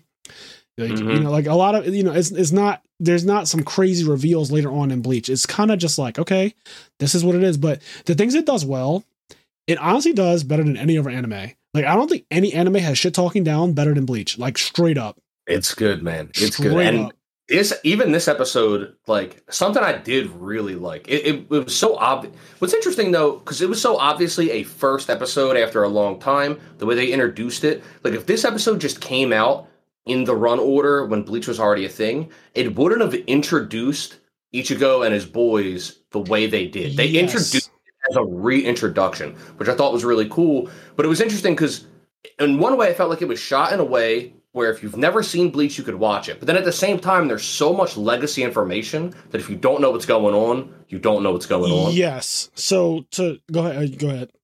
I was just going to say, so all of that said, and just in terms of hype moments, like a fucking, like I just put on, like I was excited to watch it, but at the time that I put it on, I was like a little distracted. And so I just like kind of put it on. I was like, I'm just going to, it was almost like, even though I wanted to see it, I was kind of just like watching it to watch it, just to be able to talk about it. Yeah. But it didn't take long when Ichigo and Orihime and Chad and like characters that I don't use, that part, like, when they showed up, man, I was getting fucking hyped. Yeah. When Ichigo said some shit that fucking had me hype, and then when he did Bankai, like I was getting hype, and his music was playing, and I was fucking in there. Like I was sitting up, I was hyped, man. Yeah, I was having really. So I like the beginning of the episode where they show those 2 fodder Shinigami, and one of them is just absolutely spooked out of his mind, and the other one's like, "Yo, you're a wuss, man up, I'm going this way, you go the other way. They didn't send two people here to go the same way. We're going to like go around the city or whatever. The scared one runs into a really big hollow and he runs for it. And that thing is going crazy. And then they end up on a rooftop and he finds his friend, the confident one, basically half dead in the arms of another hollow, not even the one that was chasing him, like a completely different one, has his friend, and they drop their sword, which Shinigamis never do. So when you see the blood all over a sword and the sword drops, for people who know Bleach, when you see the sword fall out the hand and they zoomed in on it, that means something. That's like a big deal. The sword isn't just a sword, you know. Right. Like they have a relationship with their sword. Spirit, and they have a relationship. The name, like learning the sword's name, is a big deal. You spend hundreds of years with your sword, so when you see the sword fall out of the girl's hand or whatever, it's a moment. And as soon as I thought she was dead. Same. I literally thought the character was dead. And and then the scaredy cat one gets smacked real hard and he can't move. He's covered in blood. His arm is fucked up real bad, and he goes, "Am I gonna die?" As he's on the ground, and the hollow is coming over to him. The same one that was chasing him is coming over to him like to eat him or whatever. And he's questioning, like, am I gonna die? I really don't want to die. I want to live. And when he was saying that, I don't know why lately, but that shit has been getting to me a lot. I talked about this probably in the episode where I was sick or whatever. This is like way back now. But last October, we recorded an episode, or probably in November after I got to the hospital, but just talking about like my mortality and how I've recently in the last year or so started to think about it more. Like I didn't used to ever think about like, when am I going to die and how am I going to die and stuff like that. Like it wasn't really a thought to me because, you know, you live young, wild and free for so long. And then out of nowhere, maybe something happens or maybe just age happens. And it makes you have to think about like, one day I am going to die and I don't want it to be now. So when he's on the ground and he's saying, am I going to die? And he says, I don't want to, that part just hit me in the feels. Like that part hit me in the feels. And right before the thing attacks him for game, you see this big ass, like yellow slash of energy come across the screen. And that's when you knew. Yep. And you knew exactly who it was. The Z Fighters. They fucking come in, Krillin, Vegeta, they come kicking in, right. Goku, Kamehameha. Just like they come in. No, but yeah. Ichigo and his crew come in. Ichigo, Orihime, Chad, Ishta, they all come in. Like, I haven't got hyped. Like Orihime, just for anybody that doesn't know, and for everybody that doesn't know, like Orihime is not a character anybody gets hyped for. Zero people get hyped for Orihime. Nobody gets hyped. Except for her big ass titties, which they kept. They kept the big old jugs. Yeah. The jugs. But when she showed up and she says her little thing, I'm out loud. I was like, I reject. Like when she when she like says her thing and then says I reject. Like I fucking said that shit out loud with her. I was hype as hell. I was like, they all have an introduction, and like you said, they wouldn't have done that if it wasn't a reboot, kind of. Yeah. They introduced them, and they had little posters for them after they would get introduced. This shit was clean. Orihime Inoue, like it was like still images and everything. It was really dope. The introduction to all the characters again, and they do them one by one, and so it goes Orihime, and then I think you get Chad. So it's like kind of an ascending order of power. Then you get Chad, and Chad's part. I was laughing at that part because he comes out after they all get grouped together. He punches them with basically El Directo La Muerta, the death. But when he does it, they fly really far. A group of hollows jumble together. They fly really far into a fucking apartment building. Yeah. And for no reason at all, this apartment building gets fucking wrecked. And it makes like the devil imprint on the apartment. But the first thing I thought was, holy shit, you just killed a whole bunch of people. Like, you just killed a ton of people were in that building. They had to be. Man. Unless they're going to lie to me and tell me that this was a substitute. Because I know that they could do that weird thing where Karakura Town isn't actually Karakura Town. Yeah, they did it for Aizen. Yeah. When Aizen came to take Karakura Town, they did a substitution of the entire town. So when he arrived, there were no people there because he came to kill 100,000 people to get the soul key. And when they arrived, it was like, oh shit, this isn't the real Karakura Town. So I was wondering, like, maybe this isn't the real one. But when he punched that fucking group of hollows into the building and it made the devil sign on the building, and it was huge, I said, holy shit, he's gotten strong. But also, that's just a lot of deaths. Anyways, with Bleach, again, you're not supposed to think about that type of stuff. Don't peel back the curtain.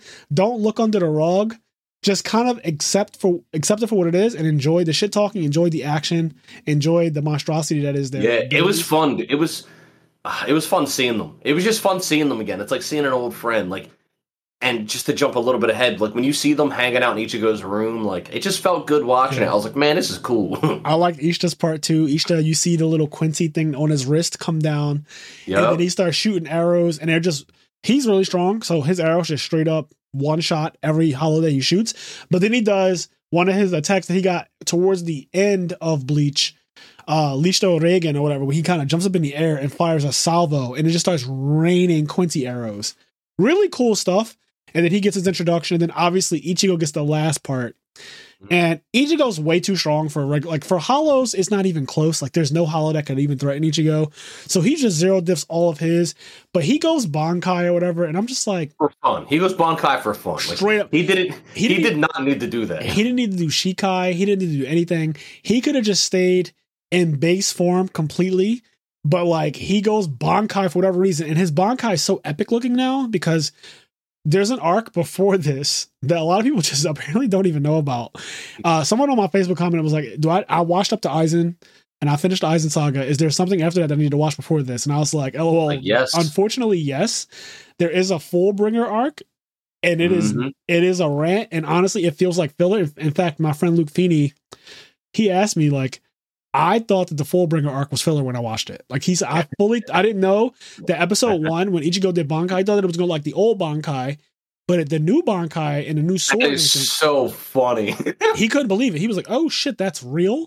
Like he thought it was. That filler. is so funny. So yeah, Ichigo does his new Bankai, and that shit looks clean. It does look clean. It is clean. The sword with the little like rivets on it, the little spikes on the back end of it. That's another thing where it's like I don't remember because I do feel like, and it's been years, I do feel like this chapter in the manga was probably just like business as usual, and like one of those things. It's like I don't know if they just made him go Bankai for the anime, just to, like get that iconic Bankai voice clip. Yeah, that you know what I mean? Like that I don't remember. I do not remember if he goes Bankai for regular hollows. And yeah, but you could be right, and I think that's an adaptation directorial thing that makes this good. It's the reason why this episode was good because they chose to do that. And like those little posters that they do after each of them does an attack, that's epic. It's kind of reintroducing you to all the characters. And also for people who've never seen it, for whatever reason, if they're watching it, they also get like an introduction piece to all of them. Mm-hmm. So I thought it was fantastic. I thought that entire part on the rooftop where you just see them zero diff everybody, all the hollows and everything like that. And then the next scene where they're in the bedroom, it just all the iconic things because there was a lot of scenes in Bleach where for whatever reason everyone will pile up in Ichigo's room, hang out his room, and his room's not that big either. But not. There's one scene in original Bleach where all the captains are in his room, and people were like, "Yo, the conversations and just the power level in that room is crazy." Like literally, all of the strongest Shinigamis in existence are in that room right there. So yeah, seeing him with his friends. They're just chilling out. And then the two Shinigamis that were fodder, they get rescued. Inoue has her ability to reverse time on certain parts of people's bodies and stuff like that. So she heals them completely. And yeah, she's broken. Yes, she's broken. Always she can been. Literally reverse time on certain parts of just like she can reject reality. Her power is to reject reality. Yeah. So yeah, they said that her power like impinges on God's territory. Some shit Aizen said like. Yeah, she's broken. There's a reason why Aizen kidnapped her. Yeah, he kidnapped her and then was like, I actually didn't want her for anything. I just kind of wanted her to lure in you guys because I know you'd be so scared of what I might do with her ridiculous power. Even though I don't, my intention wasn't to like use her power, but I know that because she's so powerful, you guys would react crazily and it would, cause all the captains to come out and stuff. So he's like, I knew exactly what was going to happen by just capturing her. That's how powerful she is. But yes, she heals them. The scaredy cat wakes up and he's like, oh God, I was asleep for like the last day or whatever. Like, no, you were asleep longer than that. And then he's like, where's my friend at? I hope that they're not dead. And the friend comes back with colas or whatever. And she's like super excited that he's alive and finally awake. And there's like this little moment where it's like, okay, we're back together. And as they're just chilling and talking, Bleach is also comedic. There's like a lot of parts in Bleach that make it funny.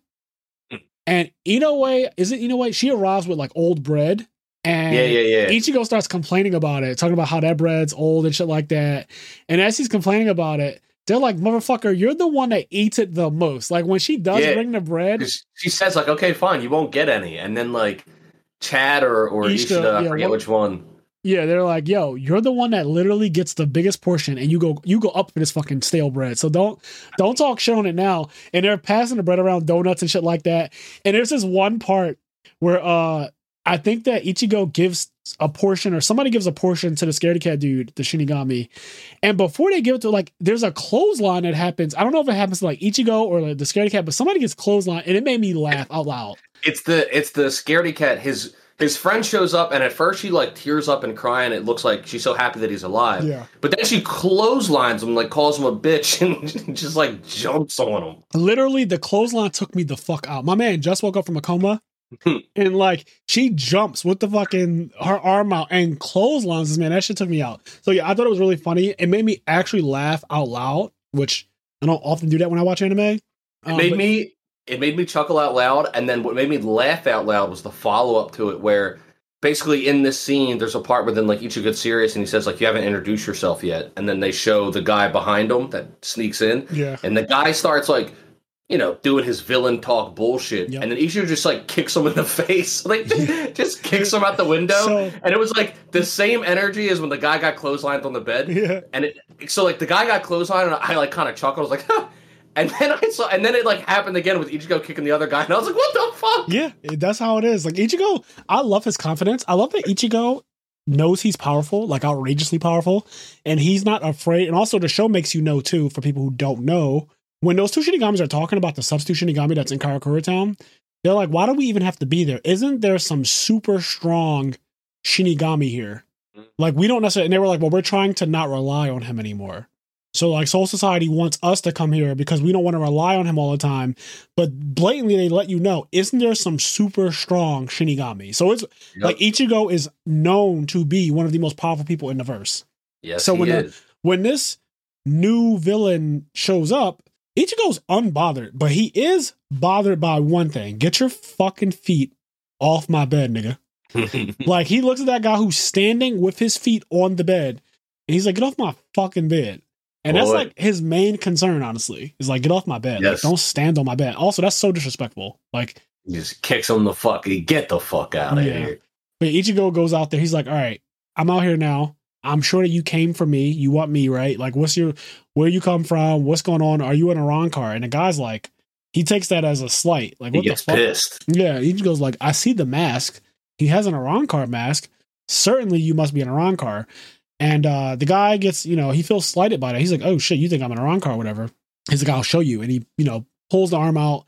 You see the same thing. And I like how details. So earlier when Ishida is fighting, they zoom in on Ishida's little Quincy chain falling from his wrist. And make sure you see it. They make sure you see it. And so this guy's like, I'm not in a Roncar. And then you see the little thing come out, and Ichigo's eyes gets really big. He's like, oh shit, this guy's a fucking Quincy. And you see you see it come out. The guy brings out this crazy big weapon. And they all have a form of a bow and arrow or some type of bow and arrow weapon. So he pulls out this gigantic bow and arrow type weapon. He starts shooting off blasts. Ichigo just dodging it with no problem. And then Ichigo spends like a while just running away on purpose just to like see what this guy's on about. And he notices that the guy's been taunting him this whole time. He's like, that's the 5th taunt he's made in a very short window of time. Like, I've been running from this guy, just like evading all his attacks, but he keeps saying things and he keeps bringing up my Bankai. Yeah.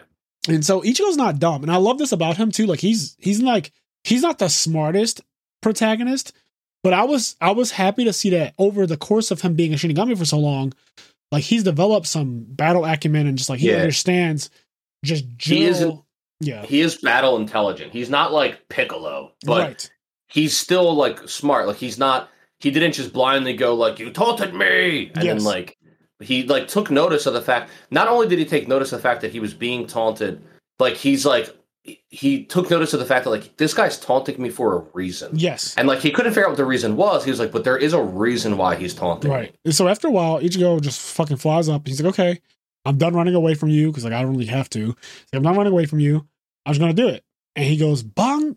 And as he does that, there's another scene that's happening simultaneously. So Captain Commander is just chilling in his office. Well, hold on. Wait. I gotta bring it up. There's a guy that comes in, like Fraser said. Captain Commander's chilling in his office. There's a guy that comes in and he's like, for this being like the main headquarters of where the Captain Commander stays, like it's not very well guarded. So this place isn't very well guarded. You should, have some better guards. Right. And my man stands up and he says, there is no need for guards because I am here. And that's enough. And that's enough. Like, he makes it real clear. Like, I think he says, like, this is the safest place in Soul Society. Yo, he does say that. They're like, there's no security. He was like, well, there doesn't need to be security. Like, I am here, and that is more than enough security. Yeah, like this, you can't get much safer in Soul Society than right fucking here. Yeah, because they come in, these fucking intruders come in, and they're talking hot shit about how I swore that this was the Captain Commander of the Go T-13's office. It certainly looks like it, but judging by how easy it was to get in here, it can be. Like, that's kind of how they're carrying it. Yep. And he makes that comment, and this is the best thing about Bleach is the shit talking to me. Like, honestly, I think Bleach is tier 0 when it comes to shit talking, and I don't think anything is close. Like, there's a lot of anime, they have their shit talking moments. Like, there's moments where you get some fire. Like, I always bring up the one Mihawk versus, like, Zoro the first time they meet, and he pulls up a little tiny knife sword thing, right? And, like, that's a shit talking moment.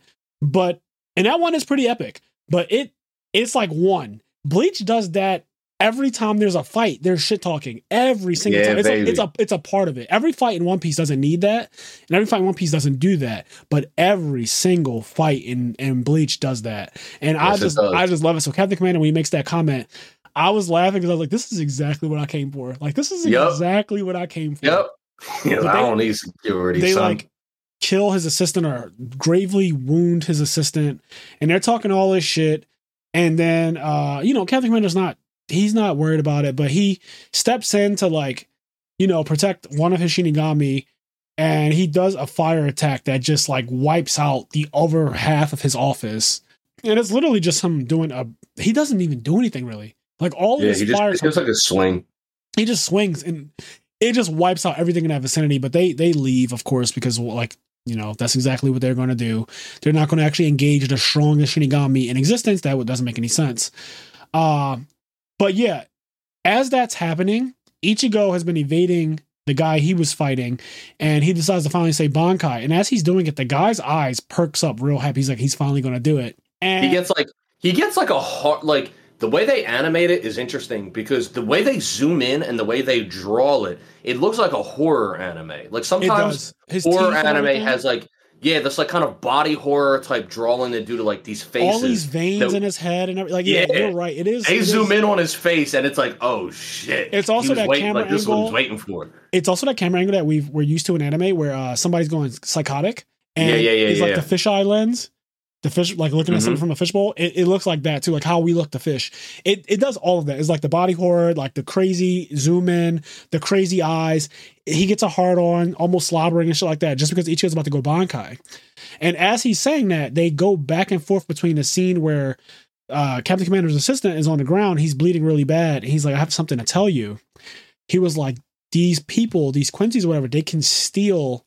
And he stops as Ichigo says Bankai. Yeah. And Ichigo does Bankai, and as he does that, this guy pulls out this weapon and he makes this weird ritual chant to. He, like, says these words like Raw Spear Mode or whatever to turn it into the actual Winged Dragon Raw. He does a whole chant.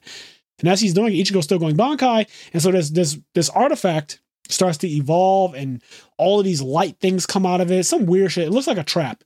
It starts to come out, and it starts to try to, like, suck in Ichigo. Or at least suck in his Bankai, which is like attached. It's on his body. Yep. But as it's happening, Ichigo is like, well, fuck that. I don't have to let you do this. Like, I'm on some Eren Yeager type time. Like, I'm not going to let you do this. Yeah, so he just overpowers that shit. So he just, like, straight up fires a Getsuga Tensho basically at that, and it breaks it. And the guy doesn't get to steal his Bankai or whatever the fuck he's doing to it. So yeah. He gets all sad and upset, and Ichigo just shows up behind him, and he's like, you're going to tell me what the fuck's going on. Yeah, Ichigo's definitely stronger than this guy. But then the guys in Captain Commander's office, they left in shadows, and this guy starts to leave in shadows. He's like, don't worry, this is only for the those chosen. Mm-hmm. So after that scene, Ichigo's like, okay, who the fuck was that? I know he was a Quincy, but he also had an Arrancar mask. confusing shit. But then they go to this really cool scene where you see a bunch of those people. They return from Captain Commander's office, and they're walking up, and the guy who just left Ichigo is kneeling on the ground in this new realm. And as they walk up, one of the guys takes off his hood, and he's cocky, talking about, like, of course you're already kneeling, as you should be in my presence, and all this crazy shit, like talking big shit. Yeah. And he's like, I'm not fucking kneeling to you. Yeah, he says, I'm not kneeling because of you.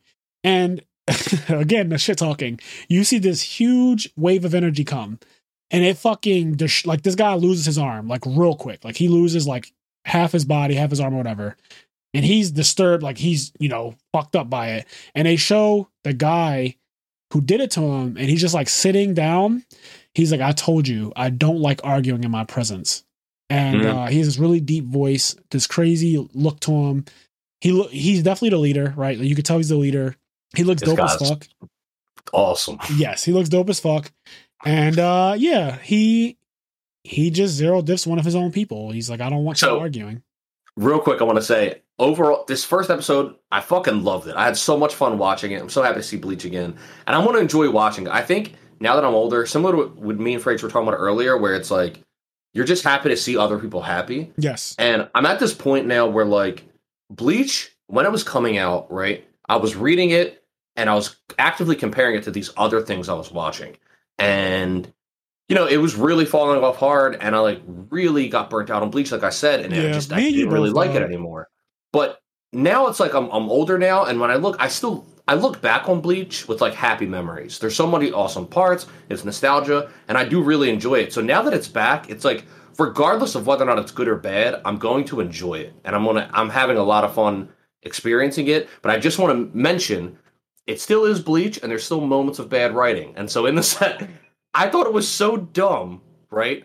How does this guy not know who I'm kneeling to? Like, this guy walks in, he's like, well, if you're not kneeling to me, who could you possibly be kneeling to? It's like, what are you talking about? And that's the thing. I went in, and as soon as I saw Chad do that attack on that apartment building and kill all those innocent people, I immediately said to myself, okay, this is Bleach. Like, because you have to. There has to be that suspension of disbelief just for the sake of epic moments. Bleach does it for a reason. They want to give us epicness, right? They wanted the main villain leader to have an introduction, even though there's a million better ways they could have done it. And it was a really awesome, hype, fun introduction. But it's just one of those things, when you peel back the curtain a little bit, like, this doesn't make any sense. This doesn't make any sense. I'm having fun. I'm having fun, but this makes no sense. It made no sense. I was thinking the same thing when he revealed himself. I said, well, of course you know who he's kneeling. That's your fucking leader. Like obviously. Maybe there's something that will be revealed in episode 2 that'll clear up. Like, maybe that guy wasn't around yet. Maybe he was still being built or something. Maybe, because I know one thing about Quincy's, if this is correct, if I'm not mistaken, is that they thrive off of, like, the soul energy or whatever. Like, they can absorb it, actually. And part of the episode was also one of my favorite captains. Honestly, he might just be my favorite captain. Him and Zaraki are just, like, up there. It's like my favorite 3 are Mayuri, Zaraki Kenpachi, and Byakuya. Those are my favorite 3 captains. And it's just really not close. I love them so much. But Mayuri honestly might be number 1 for me because his shit talking is next level. And also he has a nonchalantness about him. But he's in this episode too. And he shows that, like, hollows are literally getting erased out of existence. And there's, like, this map of Soul Society and the human world, and they're saying that if this keeps happening, it's going to basically cause the human world to collide with Soul Society. Like, there will not be a divider between the 2 worlds. He says there's only one group of people that could do this. Yeah. And it's Quincy's. For people that don't know, and once again, like, Fraser, if I remember correctly, the big beef between the Shinigami and the Quincy's however many years ago was that the Shinigamis essentially purify hollows, whereas Quincy's eliminate them. Yeah. And so that was the big thing. I don't remember all the specifics, but I think Quincy's just straight up kill hollows, and like, the soul is gone too, and everything. Yeah, the soul is gone and eliminated. Whereas, like, Shinigami, like, they kill the hollows by, like, liberating the soul and purifying them, and so their soul can, like, go back to Soul Society or whatever. Yes. And that's the proper world. But if you just, like, keep eliminating them, so basically Quincy's are bad for the ecosystem is essentially what's wrong with them. Yeah, like, but they think what they're doing is, like, they think they're right. Yes. So there's a conflict of interest, and 1,000 years ago, there was a war where Captain Commander essentially wiped out every single Quincy there is. That's just how it went. And they reference this in original Bleach, is that there was, like, a fight and Quincy's got wiped out, and so Ishida is one of the few Quincy's left. Like honestly, like he's a Sasuke. Like he's literally one of the few left. His entire clan got wiped out. So the fact that he's even friend, like Ishida shows up in the original Bleach as a villain at first. Yeah, and the fact that he's even friends with Ichigo and Shinigamis and stuff like that and helps them is already like a big deal. And in fact, when his dad arrived in original Bleach, they fought, and it was a big like, who are you? Remember who you are. He tried to turn him back to the way, what he was originally designed. The way he was raised. Yeah, the way he was raised, and they fight. That's when he gets his like powers back. Because at first he loses his powers at one point, and then he gets them back. Yeah, everybody in Bleach loses their powers. Ichigo lost his powers. Ishida lost his powers. Chad, everyone, like you said. But yes, so there's a lot of good directing things going on where the multiple scenes happening where the guy's trying to steal Ichigo's Bankai, and then Captain Commander's assistant's like, hey, I have something to tell you. As he's dying out, he's like, they can take or seal or do something to our Bankais. That's going to be interesting because Bankais are like the most epic part of Bleach, really. And it's like going Super Saiyan. It's their going Super Saiyan because everything yes, it is. After Dragon Ball has to have something like that. So it's their version of going Super Saiyan. And it's like Kenny said in our Bleach episode, this is in our first 10 episodes ever. So go back and listen to our Bleach episode if you haven't. But like, Bankai is up there with like Super Saiyan and stuff like that in terms of how iconic and how epic it is. Like yeah. The voice actor carries it, man. It's specifically, I mean, there's a lot of cool Bankais, but I know like specifically like Ichigo's Bankai, the voice actor, the pause, the Bankai. Yeah, like, I even noticed he did it that way too in this episode. Dude, like that shit is so hype. Like it is so good, man. It's really cool. I also liked his Black Gasuga Tensho that he casually did this episode. Mm-hmm. Mm-hmm. It's really just a lot of things. So before we get out of here, I do want to say, because this is something that I was excited about before Bleach was completely back, but I just saw like the little teaser they released a while ago. The animation is literally anime movie level. It's good, man. It's fucking good. It is anime movie level animation. There were scenes, especially in the beginning at nighttime, when they were in Karakura Town at nighttime. And I was looking at the way the hollows look now, and just like how I can see like certain parts are CG and stuff like that. I was like, holy shit, the budget is crazy. But in particular, it looks like an anime movie to me at certain parts. Like it just, Captain Commander's office, when they zoomed out and showed you how long it is and how his office doesn't have 4 walls. There's a side of it that just is open to the entire Soul Society. Yeah. It kind of overlooks Soul Society. The view of his office. A man does not need security. He does not. That line is still so crazy. The view of his office, though, it just gave me like those 2000s anime movie. It just looks so good. Yeah. It was beautiful. Princess Mononoke, or like whatever that, I forget what it's called, but like Princess Mononoke. Mononoke, you had it right. Yeah, Princess Mononoke. It gave me like that vibe when I first saw that, like the view, like the beautifulness of the sky with the clouds in it, those colors, the pops of color. It's very well done. The animation's amazing. Sound design again, amazing. Hearing Ichigo's theme and all that stuff. The introductions to the characters over again. The comedy aspect of it. The shit talking. Bankai. It did everything that we know Bleach for in one episode in 22 minutes, and it was very well done. Yes. I'm already interested. I'm already excited. I had a lot of fun. I have one, and I don't know if you know the answer to this. Do we know? Is this just slated for one season? Is it supposed to get going to be 4 seasons? Or it might be. It's like, I think it's 5 seasons. It's 5 seasons. I think they're each 12 episodes. 12 times 5 being 60. I think that's how it goes, and they're going to do a break in between. They're going to do a break in between. It's either 4 or 5 seasons. I just know this. In the middle, there's going to be a break. So the schedule's already out. In the middle, there's going to be a break. So there's going to be a season every year, I think, or something like that, or like every 6 months or something like that. But I hope it's every 6 months. Yeah, I know. There's gonna, but with this animation, that's the one thing. It's the same thing with video games because the animation's so high.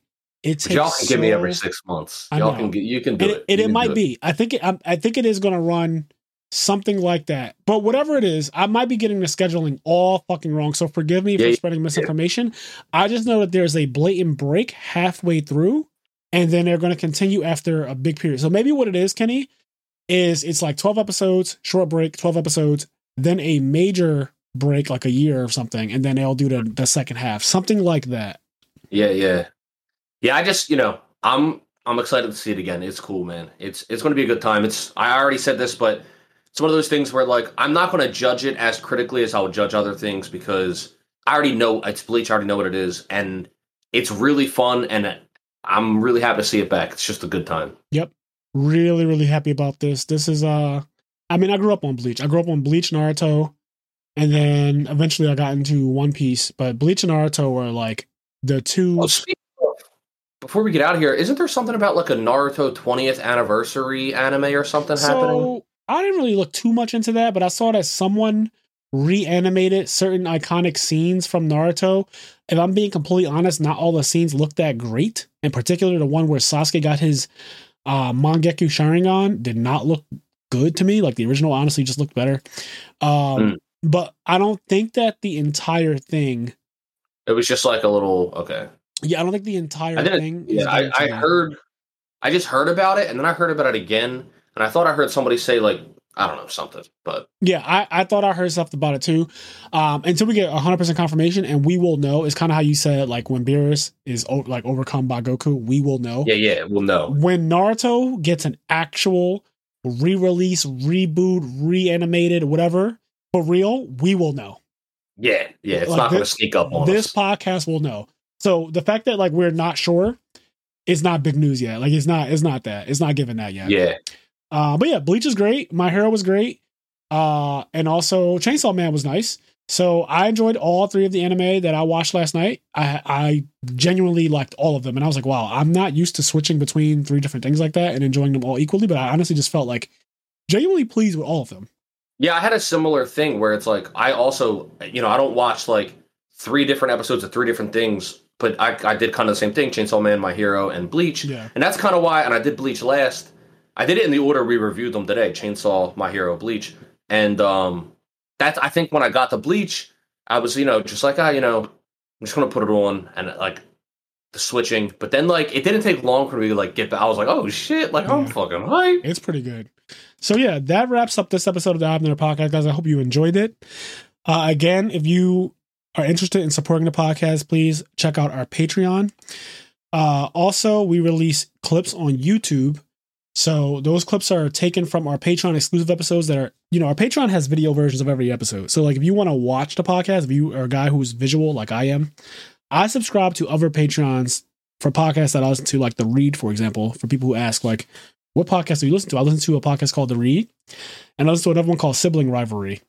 I subscribe to them. I pay for them out of my own pocket. And it's because they have video content that I just enjoy. I just enjoy seeing the people talking.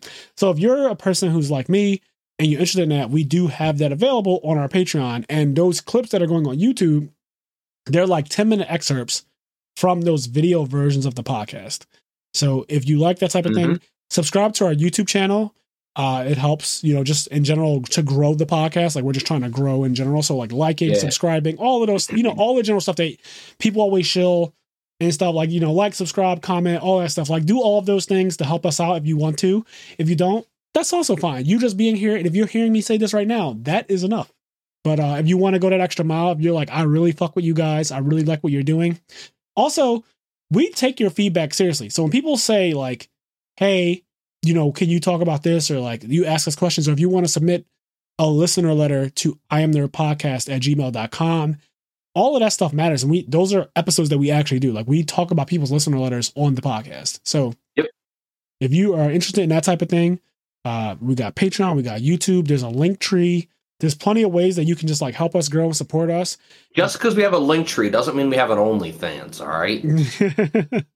I know that is the primary use for a link tree, but yes, we do not have an OnlyFans yet, but eventually the I'm Their Podcast will have a feet only OnlyFans coming. But yeah. So as I always say, guys, do the things that make you happy, including watching the final arc of anime that stopped 10 years ago and starting new anime like Chainsaw Man and picking up on things that are already just good and continue to be good, like My Hero Academia. That's right. Bankai. Bankai.